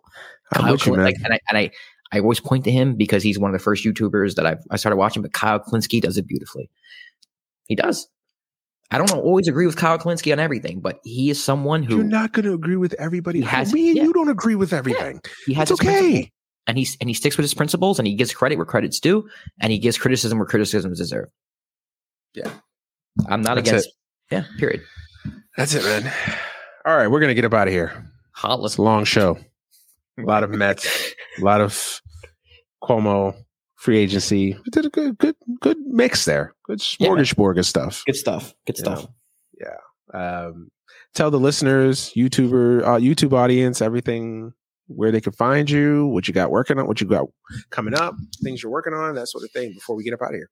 Yeah, you can follow my NBA podcast, The Dime with Josh Rodriguez, at The Dime NBA on Twitter and Instagram. I'm Josh Rodriguez, at Josh_Rodriguez_ right there. You can follow me on all social media platforms. As of right now, things are pretty quiet because there's our off season in sports, but pretty soon I'll be able to announce a few things. So we'll wait for that. Yeah, let's do it. You guys know me, the Emmanuel Brown, Manny Brown. You can find me on Twitter right there or right there. Where my name is at the Emmanuel Brown on Twitter, at the Emmanuel Brown on Instagram, Emmanuel Brown on Facebook, all that good stuff. Of course, if you like what we're doing, if you like what we're trying to do here on any given Sunday, support us. Obviously, subscribe, like our page, subscribe, all that good stuff. Subscribe to the video, subscribe to the podcast. We're available on all platforms: Apple, Google, Spotify, et cetera, et cetera, et cetera. Go follow us on Twitter at AGS Pod, on Instagram AGS Podcast, also on Facebook Any Given Sunday. Drop us a like and a follow as well. Yeah, man, definitely thank you for the support. Keep supporting us. Drop a review. Let us know how we're doing. Comment on our videos on the comment section. Help us grow, man. I think we're really doing something special here, and if it's just a small community of folks that listen to us, great. But we want to grow. We want to expand that out. We want to get more people listening and watching and supporting us in any way, shape, or can. And I stress this, and I'll stress this again.